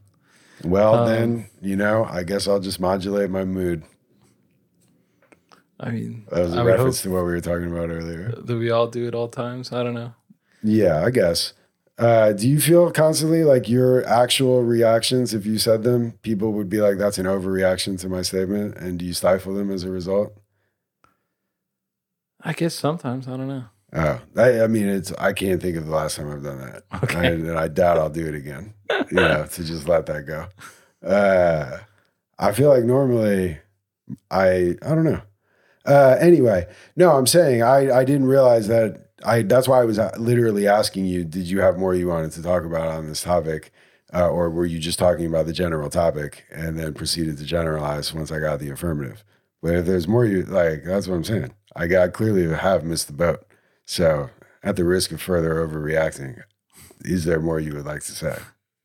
I'm not. I mean, no. I mean, okay. I just feel like, I mean, I was just saying, that's another thing I think was going on was some of these kids were regressing back to a persona, the last persona they had. And then I'm just rewinding the tape now. And then you said that wasn't interesting to you. You more wanted to talk about your personal experience. So I'm now open to listening to that. I mean, I don't. What I was like saying is, I don't think that I was acting like how I had acted whenever I was 9. It was kind of like looking around and being like, "Is this what you guys want?" So, and what did you discern the guys wanted? Like, that's what behavior? To act like a kid. You like to not like you're expressing it as goofy, and like I don't know another way to say it, but like that I don't feel like that's exactly what I'm. Yeah, I don't know. It's hard. And I mean, whatever. I'm sure you have the same difficulty categorizing it as I'm experiencing it. Well, I think I've missed the boat on what you're trying to describe because I thought it was like those kids. I mean, it's not like wrong, like it's that kind of, but there's other things going on. I don't know. So what did you do? Like what you mean? Were you carefree? Did you, tell childish jokes? You know what I'm saying? Jokes. I don't know. No, I don't think I reverted to some kids would sing primarily knock material. I don't know. Well, I'm struggling to be like, what behavior? What are we talking about? I mean, I don't know. It's just acting like a kid. Right. I mean, I'm telling you, I have a hard time categorizing it. You're like, can you categorize it? I'm like, no, that's what I'm telling you. Forget categories. Just tell me an example. Wake up in the morning in the dorm and act like a kid. Tell me what that looks like to you. Like, all right, or don't. I mean, so I would get out of bed, fucking kind of fumble through my trunk, find my toothbrush, stumble down to the sink. At the end of the hall. Yeah, I don't know that it manifested in my morning routine specifically. Okay, let's move on. Just like oh god damn it, I've got a email telling me there's changes to flights. Don't you hate emails that inform you there's changes to flights? When's the flight? September. Oh my god, who gives a fuck, dude? But like, you're looking at this? My whole thing.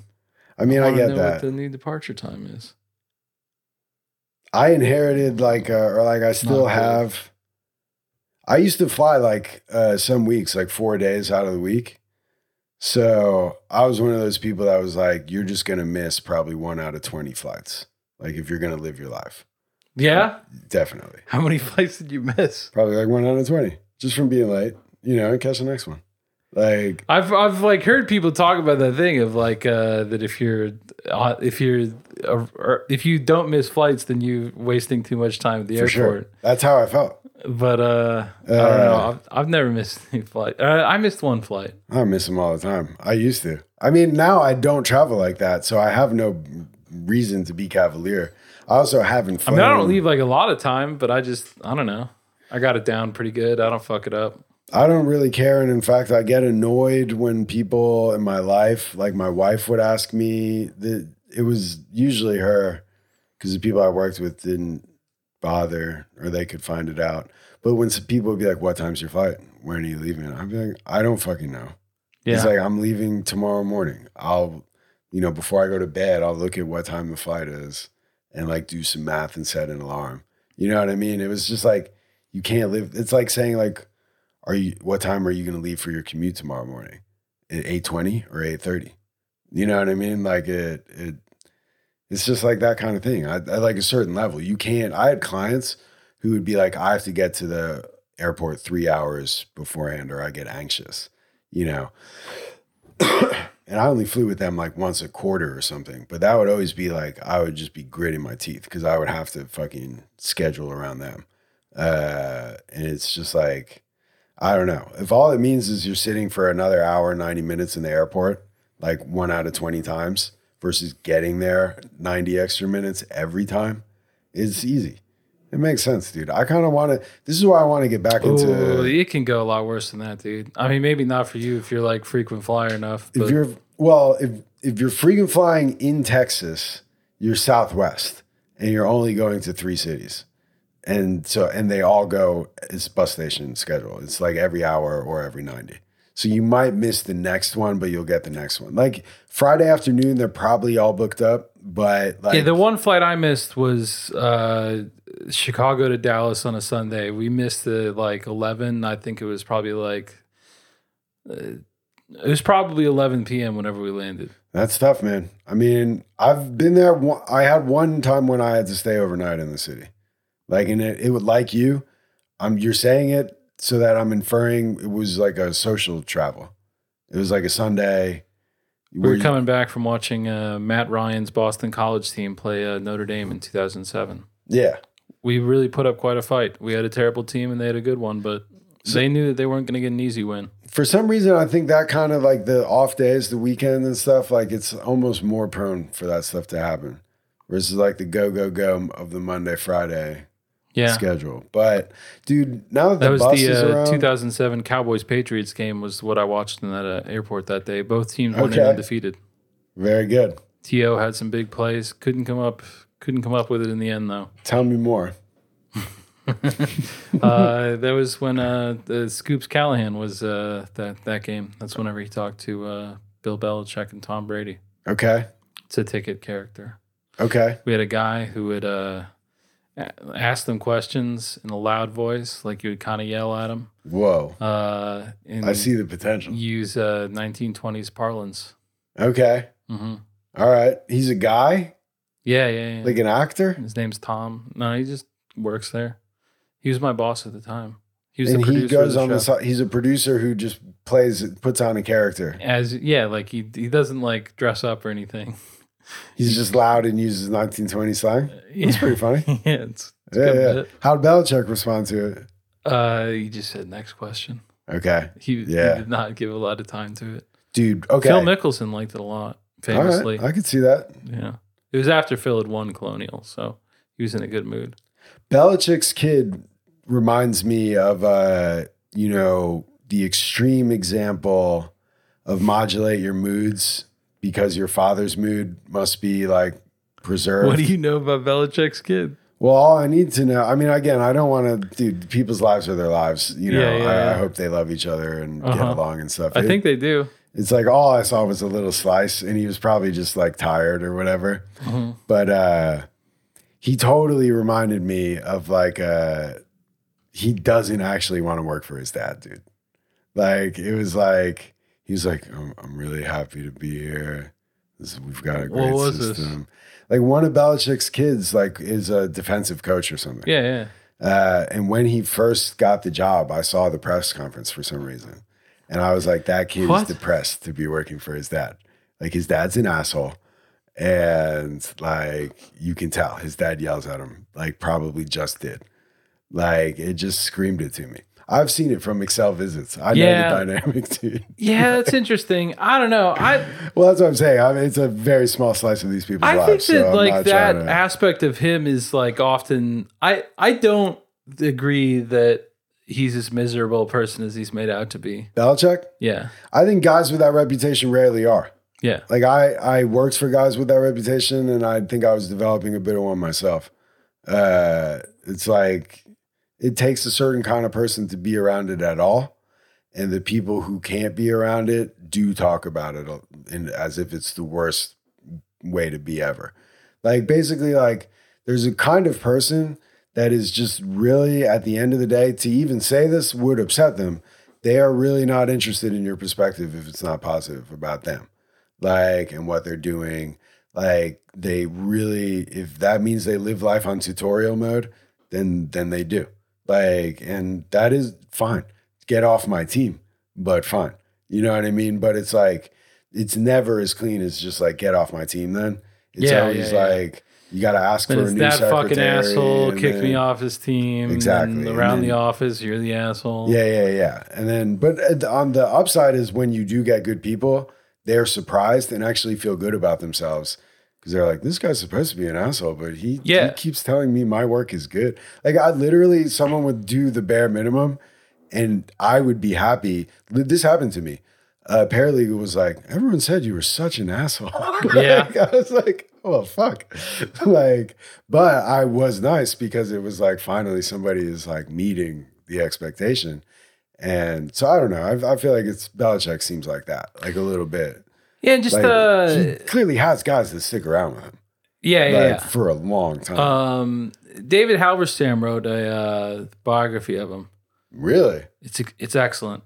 I didn't know that guy was, dude, my parents are constantly like they have these books, the 1950s and 60s by David Halberstam. Yeah. Stram or whatever. Yeah, I'm never confident in the name. They're constantly Kinda trying to tried get to me rush to read over this, or they were for a while. They're I'm probably like, good.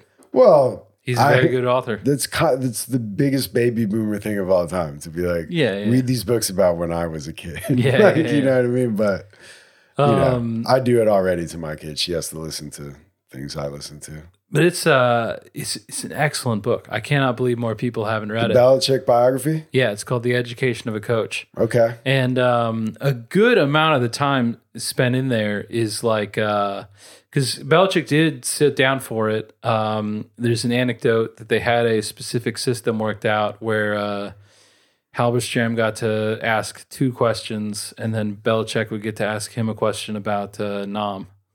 Interesting. Because, you know, he wrote The Best and the Brightest, the definitive account of the Vietnam War. Okay. He talks a lot, like pretty candidly, about his working relationship with Parcells. Oh, yeah? And just about how he felt that Parcells was like needlessly mean. Interesting. Like that he was a miserable person that was attempting to spread his misery to others, and like obviously thought that he had some value, and like, you know, came back to work with him at the Jets after he'd already left to coach the Browns. Like, yeah. But in there, it definitely taught, like, it makes you understand that was not an easy decision for him. Sure. That he viewed that as a real personal defeat, that he now had to go fucking crawl back to this asshole. Interesting. And that he made a lot of promises to himself of like, I know we can win without being this like belittling. Yeah. And so people like that, because he's like gruff in press conferences. No one bothers to make this distinction. Yeah. But like, I mean, I'm sure there's exceptions. I'm sure there's times that he was upset that a player didn't do what he was hoping the player would do, and you know, went on the attack about it. But he just does not seem nearly as like that sort of like belittling kind of thing. Like, yeah. That's what Parcells is about. I know Parcells is about that. For sure. Yeah. That's an interesting point. I mean, I do think like it's like we as a society. And he's definitely kind of a joyless guy. And if you had a joyless dad, I would see how that would weigh on you in a certain way. I guess I'm not disagreeing with your point about his son, but. Also, sometimes people treat their families differently than they treat the people, true. You know, that they work with or whatever. Very true. But no, I mean, that's what I'm saying. I really don't want to extrapolate too much about these people's lives, but I do think like our society and as a whole has been getting softer and more polite. And so there's for sure people in Bill Belichick's orbit who were like, that guy's too much for me. You know, I do think because the people are weaker now, like those people, if they met Bill Parcells in his heyday, would have been like, I just met Hitler. Yeah. You know. I don't know. What's up with Jeff? Dude, I've had enough of Jeff Goldblum. I'll tell you don't that. say that. Really?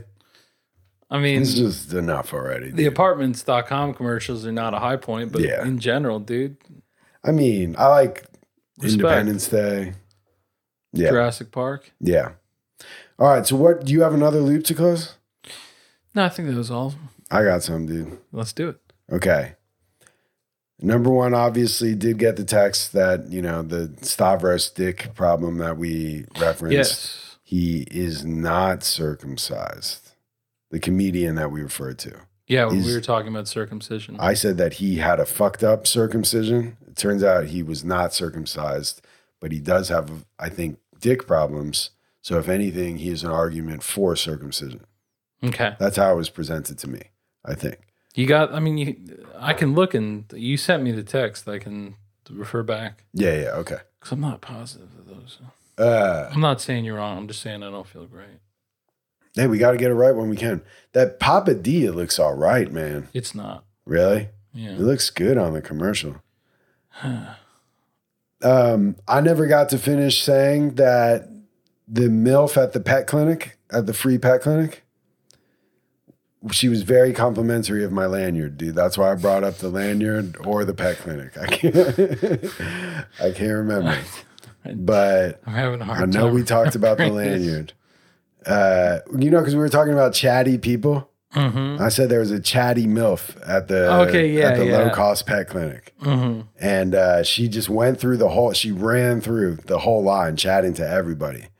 And her husband, actually, I didn't even know he was her husband at the time, but he just went and sat in the car. Okay. And she just still kept chatting. I think it was one of those marriages where like the wife is so chatty, she doesn't even care. Like she's just like, he never says anything and just goes and like talks to other people. Mm-hmm. So when she finally got to me, she needs an in. I'm not even making eye contact. You know what I mean? Like I know she's looking to be chatty. And this is like hour 3 that I've been there just standing in the parking lot with my dog. And she's just like, what is that around your neck? I'm like, it's a lanyard. And her words were, it's very masculine, but organized. Interesting distinction she kind of put there. It is an interesting distinction. I would disagree with the idea it's very masculine. I would say that it aspires to be neutral. It would be my analysis. It's masculine. Okay. I think. It's black. You were right. Stavi was never circumcised. He has a tight foreskin that causes issues. He's actually an example of circumcision. There you go. That's what your friend said to you. Yeah. And he would know. I trust him. Just up on foreskins For sure. in general. Yeah. Cool. I trust him. Uh-huh. I couldn't believe that. Not to bring up your traumatic experience again. It's okay. I've had time to get over it. Like, that's a tough one, man. Talk about not understanding everything at the time. You know what I mean? Yeah, no, and I think that I haven't yet worked out exactly how to apply this lesson, but I was thinking about it because we briefly moved to New York, New Jersey area, and then moved back. Right. Did I say all this the first time we brought it up? I mean, you generally will sometimes like suggest that you're from New Jersey. I think. Well, it's not the cat. I mean, like, one, I am. Two, that's not. No, I don't. That's not the thrust of this. That's what I'm saying. I don't think you've ever actually explained it. Like we you just make these back. little jokes. I refuse to take the bait. What? Oh, about the. I mean, my dad's from New Jersey. Whenever I say something from New Jersey, you're like, yeah, no, that definitely, dude. My dad is always. Dad was born there. I'm like. Grandparents met in New Jersey. Okay, I didn't know that. Maybe I did, but my dad worked in New Jersey while we lived a scant couple miles across the border. In Pennsylvania? No, in New York. In New York. Okay. We lived in Warwick, New York, while he worked in Montvale, New Jersey. Okay, I don't know where either of those places are, but they sound like my only I got 2 memories. One is we did have a basement, and I had a Ninja Turtles tent set up down there. Very cool. It was. Yeah. And then, so I just remember, hanging out in the basement, playing in the tent. And I remember doing that one time because it was like straight up green outside. And they were like, that means it's about the tornado. We got to get in the basement. A New Jersey tornado? Tornadoes in New Jersey? Yeah. I mean, they definitely, I remember they have hearing some about in them Illinois. from time to time. There was one in my native town. That's what I'm saying. I don't know. Recently. With the town that wherever you described, if it really is just a few miles from the New York border, unless it's a few miles from New York City, but it sounds like it's in the country. Yeah, that's what I'm saying. Yeah. I think that is where there are there's an occasional nader, dude. It's not like around here, but it does happen from time to time, I think. And then, whoa, little spill. We're Sorry, watching the that's finals, NBA folks. Finals, folks. And then the other one is my dad through work got tickets to the circus when it was at MSG. At Madison Square. Yeah. Okay. And we were in a suite, and they had as much Sprite as you wanted to drink. That's what's up. So I don't really remember your any carbonated of the beverage rule then. Yeah, I mean, I love Sprite as a child. Well, That's what I was saying. And I'll certainly take it now. At a business lunch when they're just refilling your glass. But that's if it's when Sprite or Sunny D, I'm going Sunny D. I mean, it does make sense because I remember like at business lunch, that's when I first was like, you got to stop with the soda. Then I did notice people judge you because occasionally I would be like, you know what, I'll get a soda. Some people are like, really? Yeah. You know, because it's like, what are you, poor? You know, like Bloomberg stuff. Yeah. But it's like when they're pumping it down your throat, you do burp a lot, dude. Yeah. You know, it's a hazard. So unnecessary. I mean, I hear you on that. But so you're just guzzling Sprite though at the circus. Yeah. At the garden. Hadn't yet learned what my limits were. Just watching the camels. Yeah. Yeah, that's fun, man. I mean, I don't think I like looked. I think I was hanging out in the back where the Sprites were. Like, dude, I don't think I could really see. The box is the shit, dude. When you're like a kid, and it's just like there's a little bow tie man who will just give you Cokes. Like, that's pretty awesome. Yeah. Honestly, it still is awesome. It's like the way to watch something if you can. Don't you think? Last time I was in a skybox with a young child at the age that I was this time, or older than that. The kid there was, but whatever. I just have a memory of it was with a coworker. It was a coworker's kid. Yeah. And fucking foul ball reached the box next to us, which didn't have any kids. And the kid just fucking mugged for it. Really? Yeah. They gave it to him? Yeah, they did. But it was like, it was fucked up. Yeah. Well, like it's not like they wanted to. Like they didn't care that much, you know? Like it's not like they put up a fight. That's the other dark side though. Like it's like kids learn that, oh, I have to be quiet if daddy's in one of his moods. But they can also learn like, if I'm fucking mugged for it, I will get that fucking ball. Yeah. Like, it's like, you almost want to teach your kid, like, don't be one of those kids. I know. Like, was like, I was like terrified of the idea that I would raise a child that would one day I do hate that. kids who muck. But, you know, it was awful, dude. It was very transparent. I hate them, dude. You could read the mother was mortified. Ew. I was gonna say maybe there's an excuse if like his parents taught him to be a muggy kid. You know what I mean? No, she knew exactly how like fucking weird it was, and was like, "Don't do that." That kid will be on Broadway one day, I'm sure. God, dude, speaking of like regressing, you know, to infantile behavior. What about the kids at Excel who regress to being like, let me mug for Nana?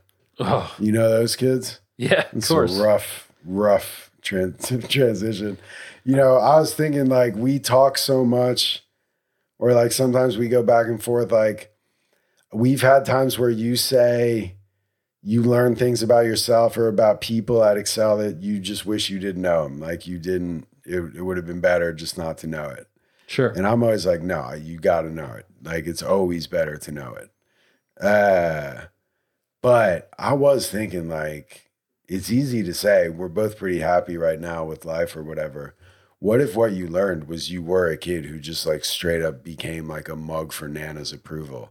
Be like, gee, Nana, I can't wait till the next dinner theater. Can I have a good part? Like, I'll try hard. Like, you know what I mean? If I'm honest with myself, I did a lot more than that than I'm comfortable with. Not with Nana specifically, but just, I don't know, dude. You think so? Just re-examining all of this. Like, it's just clear. Like, I wonder, man. I almost wish we had footage of the whole time. Yeah, absolutely. Oh my God, do I wish that. But, you know. Yeah, I don't know, dude. It's hard, and like I understand everything, and I understand how I would probably have regrets if this is the path I'd actually taken. But like something like the Parker path, where like you're not like flipping out, but like not acknowledging that, never rolling over. Yeah, like I don't know, seems better. Like Parker's path obviously seems didn't better. work out for He's him, dead, but I think there's different circumstances going on that, you know, like. Yeah, I mean, there were a few times. There was one time when Parker made me really sad. You know, I think it's like the other side of that. Although I do agree with you. I think Parker's admirable, dude. Like, you know, a lot of kids that I know from Excel ended up dying, but he's the one I always come back to. Like, he was the one I was closest to. Just an incredible person. Yeah, I agree. He's a shining star of a kid. Yeah. But he did make me sad a few times, not because I was like, Parker's not going with the program. I really do think it was pretty early when they were like, you got to do God's will, not yours. And some kid was like, how do you know God's will? And they were like, the people in your life. And that's us. Like that was like within my first 2 or 3 weeks. And that turned me off from ever being like, they're God. I did think Jamie had God-like powers. Like I did think she could detect lies. Like I did behave well on visits because I was like, it's not worth it. Like I didn't have the word micro expression then, but I basically was like, you will betray yourself and she will know. Like, so it's not like I didn't think they had like authority and power, but I also thought they were right about a lot of stuff, but I never thought they were like, it was just like they went too far too early by saying they were the voice of God for me. I also didn't think they were God. Yeah, well, it was like, I never thought like, I need to pray on this and talk to Jamie. Like I always thought Jamie. I mean, there was times I was like, I need to talk to Jamie to have this problem solved. I see that to me. And I wonder. I wonder if I'm just telling myself that. Like, I mean, I can remember times that I saw her counsel after life skills. Like, I was like, hey, I don't know what to do about this like spiritual issue. Like, how should I proceed in your opinion? I did that multiple times. I definitely know I've had those conversations with her. I'm not trying to take myself out of those. It is kind of insane when you think about it. But more kids did it than didn't. Oh, of course. I think. And I know that. Like, well, I was going to say, like, the thing with Parker is, like, he did make me sad one day. There was, like, a new kid who definitely had problems. Like, this kid ended up going to jail, to prison. Like, from there or, like... No, a few years later. But I'm saying, like, you know, it's one of those kids where I look at my path, I'm like, oh man, if I didn't go to Excel, maybe I would have been a slightly more pro-social lawyer. You know, it's like not really a tearjerker in many ways. Other kids, you're like, whoa, well, that kid, it's easy to see he was convicted of a felony and did prison time. Maybe that would have happened, maybe it wouldn't have, but it's easy to wonder. Yeah. You know what I mean? And it's pretty easy to come up with a counterfactual. He's one of those, as is Parker. Parker's dead, so it's easy to be like, well, maybe it's not the best. But on the way there, I do remember, like, because a kid was saying, Jamie had said something, she was on for a while. She loved telling us all, I wonder how much she was talking to herself, that we had put holes in our brain, or that we had, any kid who did meth or coke had probably irreparably damaged their heart and had holes in their heart. And just like they're going to be overcoming the physiological damage that they did to themselves for the rest of their lives, which I think she believed about herself. And I think is way overblown. Like, you know, kids are pretty resilient. Teenagers are pretty resilient. Like, yeah, I don't know the science behind this exactly, but my parents were, one of their friends is like experiencing medical difficulties currently. And he did drugs as a young man. And I think that he revealed it to them fairly recently. I'm not positive. I don't know. But like my mom was kind of like idly wondering if his medical problems as a 70-year-old were because he used hard drugs as a 20-year-old. Probably are. I don't think so, Alex. I know. It's like a very like, I must be punished for hedonism. Yeah. I'm like, your body does a lot of recovering in 50 years. Yeah. And it probably fixed all that. Yeah. It had enough time. Yeah. Like, you shouldn't do hard drugs if you can avoid it. Like, you should do hard drugs. I mean, if you need to take that path, then I'm not going to beat you up for taking it. What do you call hard drugs? Well, yeah, I was about to say, Lord knows I've done them, but then I'm like, not really. I mean, depending on how you define them. Yeah, I'm just saying, to the non-drug user, I'm sure the mushrooms are hard drugs. Yeah, I think you and I are pretty degenerate to a normal person, but to a drug addict, to us, to be like, well, I don't do hard drugs. You know, like, by that definition, no one's done hard drugs. You know what I mean? I've never done heroin. Neither have I. I've taken prescribed opiates that a doctor prescribed to me, and I didn't like them. I did get fucked up though. Yeah. Like, so I've been on opiates. I mean, I had morphine as like a 4th grader. Yeah. I broke my arm. Did you get fucked up, dude? I just remember being kind of hazy. Well, I think that's the thing that they talk about, like with addiction, it's more like almost like a learning disorder where it's, for whatever reason, your brain like latches onto something, because almost everyone that gets prescribed morphine does not become addicted to opiates. Morphine's not a oh, interesting. Well, like it's like think about how many people get morphine in the hospital the way you did. Yeah. And how many of them are copping bags of heroin like a year later? Almost none of them. I don't know. I didn't know that there was a great distinction between which kinds of. I mean, it makes sense. Well, any prescribed opiates. That's the point. It's like it's not the whole like it's a canard every generation. Like with fentanyl, you do it once and you'll be addicted forever. It's like, are there people for whom that narrative describes their life? Sure, but almost no one who does fentanyl ends up like that. I'm not saying go do it, but yeah, I'm just saying I feel like there's plenty of people that like get prescribed. I mean, I thought you're making a specific point about morphine. I think that it's pretty common that I think that I don't know. I'm talking on my ass if I say the majority, but I feel like it's the majority. Majority of what? Of like people that are struggling with opiate addiction now. Whoa, it started out fighting. Sorry.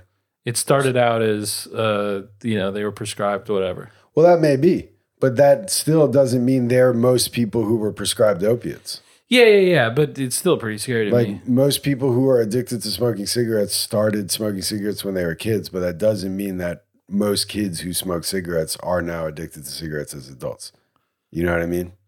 Yeah, I don't know. It's a lot. It's like obviously it's literally the same as like marijuana, the gateway drug. Yeah, like I understand. Everyone who does coke, I understand the point you're making. Yeah, I get that. Anyway, there's like a movement I think in the addiction treatment world to like get away from the view. It's almost like the super predator or super criminal like concept. It's like the super addict or like the super drug that renders anyone incapable of like withstanding its wiles. Doesn't really exist. Never has.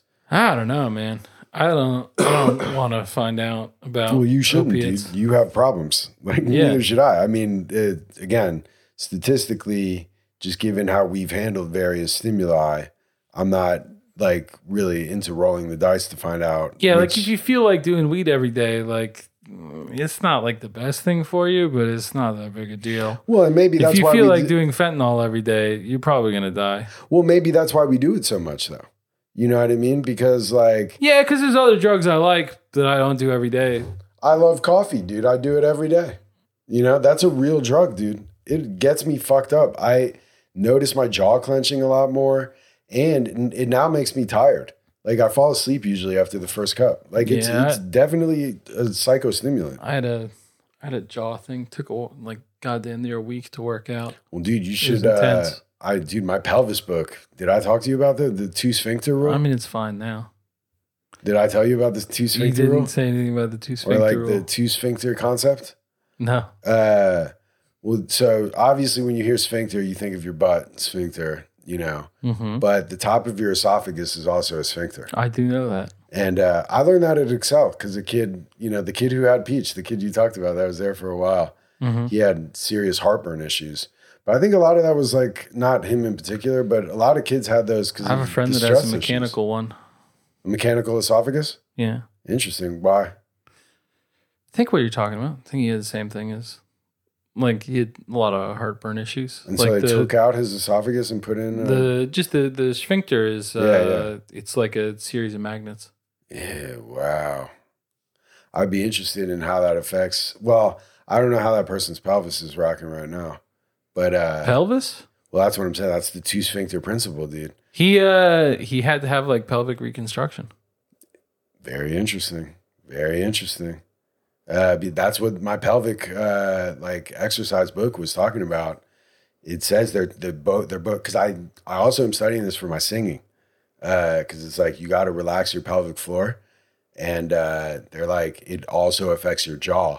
And so if you want to relax your pelvic floor, a good way to kind of check if it's even possible is to relax your jaw and put your tongue on the tip of your palate and like kind of just like let it chill. Because if you can't do that, your pelvis, you're not relaxed enough to like have your pelvis relaxed. Whereas like if your pelvis is relaxed and like aligned correctly and like you know, you shouldn't be carrying like tension all the time in your pelvic floor. It's like that will relax your jaw. And so that's what they're saying. Like the two sphincters are kind of interconnected. And so if you have a relaxed pelvis, when you're doing what they call like belly breathing or diaphragm breathing, a lot of it is actually pelvic breathing. And you can watch your like pelvic muscles like kind of expand and contract with your diaphragm. It really is helpful for singing. But it's like, in my book, they're like, it's so funny. Like the exercises, they're like, picture your butthole like kissing the air, like as you breathe in, you know, and it's like, I'm like, totally. Like, you know what I mean? Like, so I'm still weird. Like working out some of the stuff, but sure. That's really interesting that, you know, I don't know your friend, but it really is pretty interesting. But I don't think I've told you since we spoke, I had a major breakthrough in the pool. The pool, I was thinking about you actually with like the wall stretches. You know, how like you were saying, like some of the stabilizing muscles, you know, when you put your leg against the wall. Yeah, I was telling him about that's how I knew that he had pelvic reconstruction, because I was telling him about how I was frustrated that the stretches were elusive. Okay. And he was saying that he had to do stretches like as part of the rehab. Yeah, that makes sense. And that that he started out from a similar place of like, I can't approach this. And that like he just had to like have his wife like hold him. That's like what I'm saying. Yeah, because you need the stabilizing muscles. Like it's much more than just the stretch. You need to strengthen the stabilizing muscles. Like that's why people are off of passive stretching now. But the stretch that we're talking about where you're against the wall, that engages those muscles. So I was also like you, like I would be shaky and shit, like doing it. It felt much more like a workout. And honestly, some of the exercises Jamie made us do resemble it in many ways, like all those planks and shit. But eventually you'll get those stabilizers in gear, and it's like it's a journey, but then you'll find yourself doing them and it like feels really good. And then I haven't followed up. No, I know. Yeah. But I'm saying like eventually, well, that's why I was thinking of you in the pool, because the pool allows you to hold stretches beyond what your stabilizers would allow you to do just in regular gravity. So I was holding like these really extreme. So I should get a pool. Yeah. Or like, you know, when you come to the pool, like we should try some stretches because I'm down. You know, you don't, those I've got quite a bit of pool time booked for Saturday. I've sketched out my mind. I've been told that we can't go as long because it does get loud. Yeah. We can't go late like that. It's late. It's not the length. If you get there early in the morning, we can go long, but it's staying up late. Yeah. Yeah. Well, I mean, because the voices carry. We got to do some negotiation about what's late. I mean, I realize you're probably not who I need to talk to. You're going to try to talk to my wife? No. She's the one with the primary concerns. Yeah, I agree, but I feel like we can communicate. I'm too good of a husband to put her in a position to have to deal with you while she's trying to like be nice, you know, as a hostess. I'm a nice guy. You're clearly not. That's if you're gonna come to someone's house and be like, let's talk about the parameters of how you've opened your home to me. I just said it's a discussion. You're opening offer. No. We've taken it, but I want more. You know, I wouldn't do that. I will have to hear about that later. And also, I would back her up. No, like, the way I would do it, you would never have to hear about anything. Also, I'm a reasonable maybe guy. I want you guys out of there. Maybe I want to go to sleep. You know, I know that's not true. I need to process. These are long days.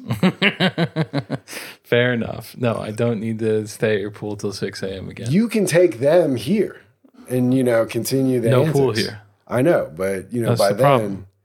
We know how to use the pool better this time. That's what I'm saying. We're going to be stretching more. You're going to be out there wanting to walk with your newly aligned pelvis. That's what I've been meaning to tell you. So I did. Yeah. I held them long enough. I think I did have my full breakthrough, dude, right in time, wow. 2 years later. And ever since then, when I'm walking with my new alignment, I've found my mouth going up. Like I'm like almost like an old person without their dentures. Like I've been like, like, and caught myself doing that. Like, I'm like, what is going on? I'm like, it's the two sphincters, dude.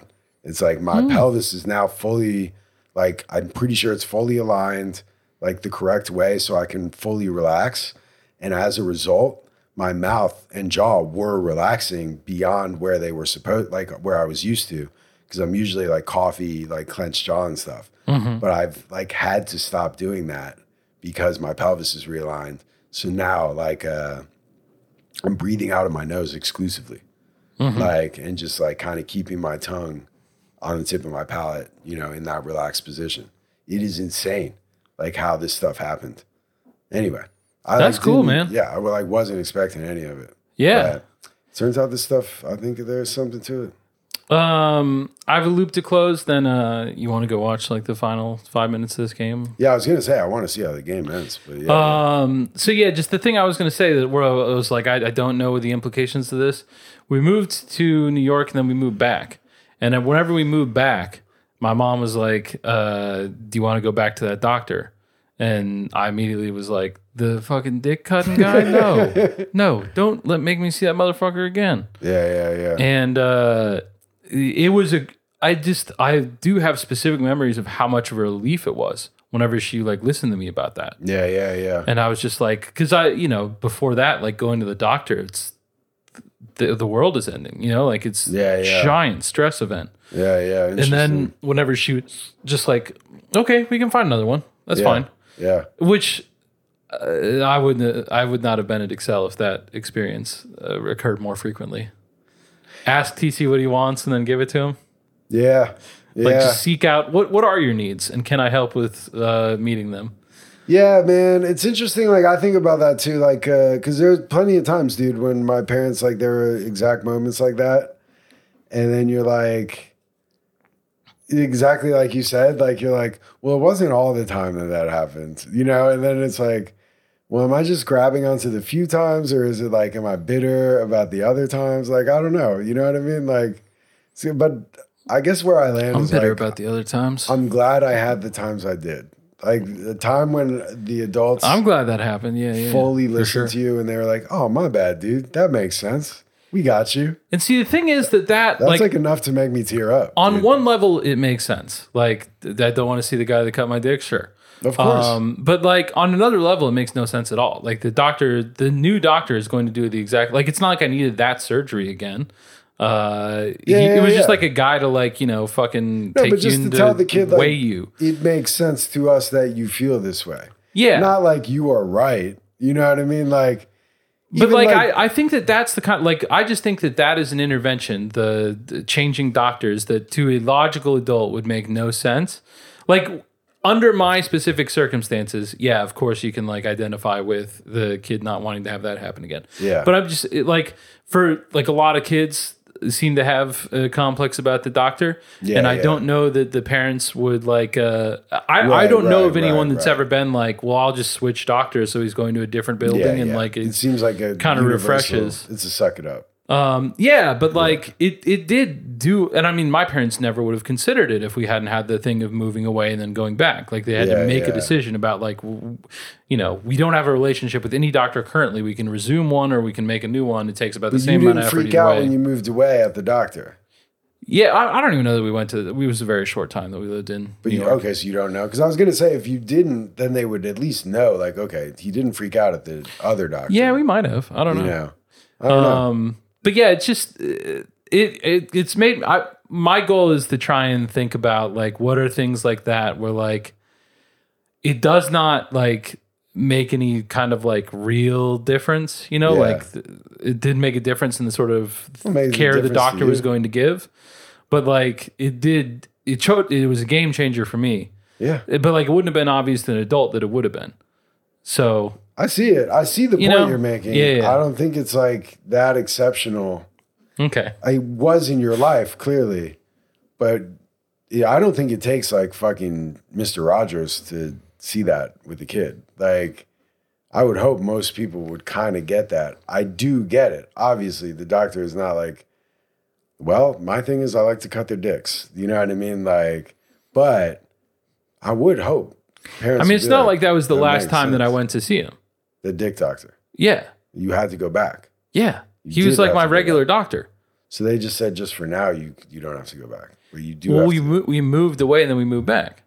And they made you go back? I thought you were saying the opposite. No. I got the dick cut. Then the next like 5 visits when we're still living in Dallas, Okay. they're with him. Then we move away, and when we come back, just because we came back, they're like, "All right, do you want to go back to him, or do you like?" That's when they had to make a decision point. So it's not like that they were just like, "Well, that must have been a difficult surgery for him. We'll never make him go in that room again." Okay. Yeah. I got that. And so they said, "Do you want to go back?" And you said no. Yeah, it was like I don't they really said, want to see that okay. dude again. And they were New like, doctor? "Okay, yeah." But then somehow you did go back. No. Okay. If I said that, I misspoke. That's what I was confused by. Okay. Yeah. I'm just saying I did go back to his office, but not after I returned from New Jersey. It's not important. Let's watch this basketball game. Hold on, dude. I just had a thought in my head real quick. And, Yeah, sure. Go ahead. oh, man, what the fuck was it? The doctor going back. Nope. We should have ended it. All right, folks. We'll see you.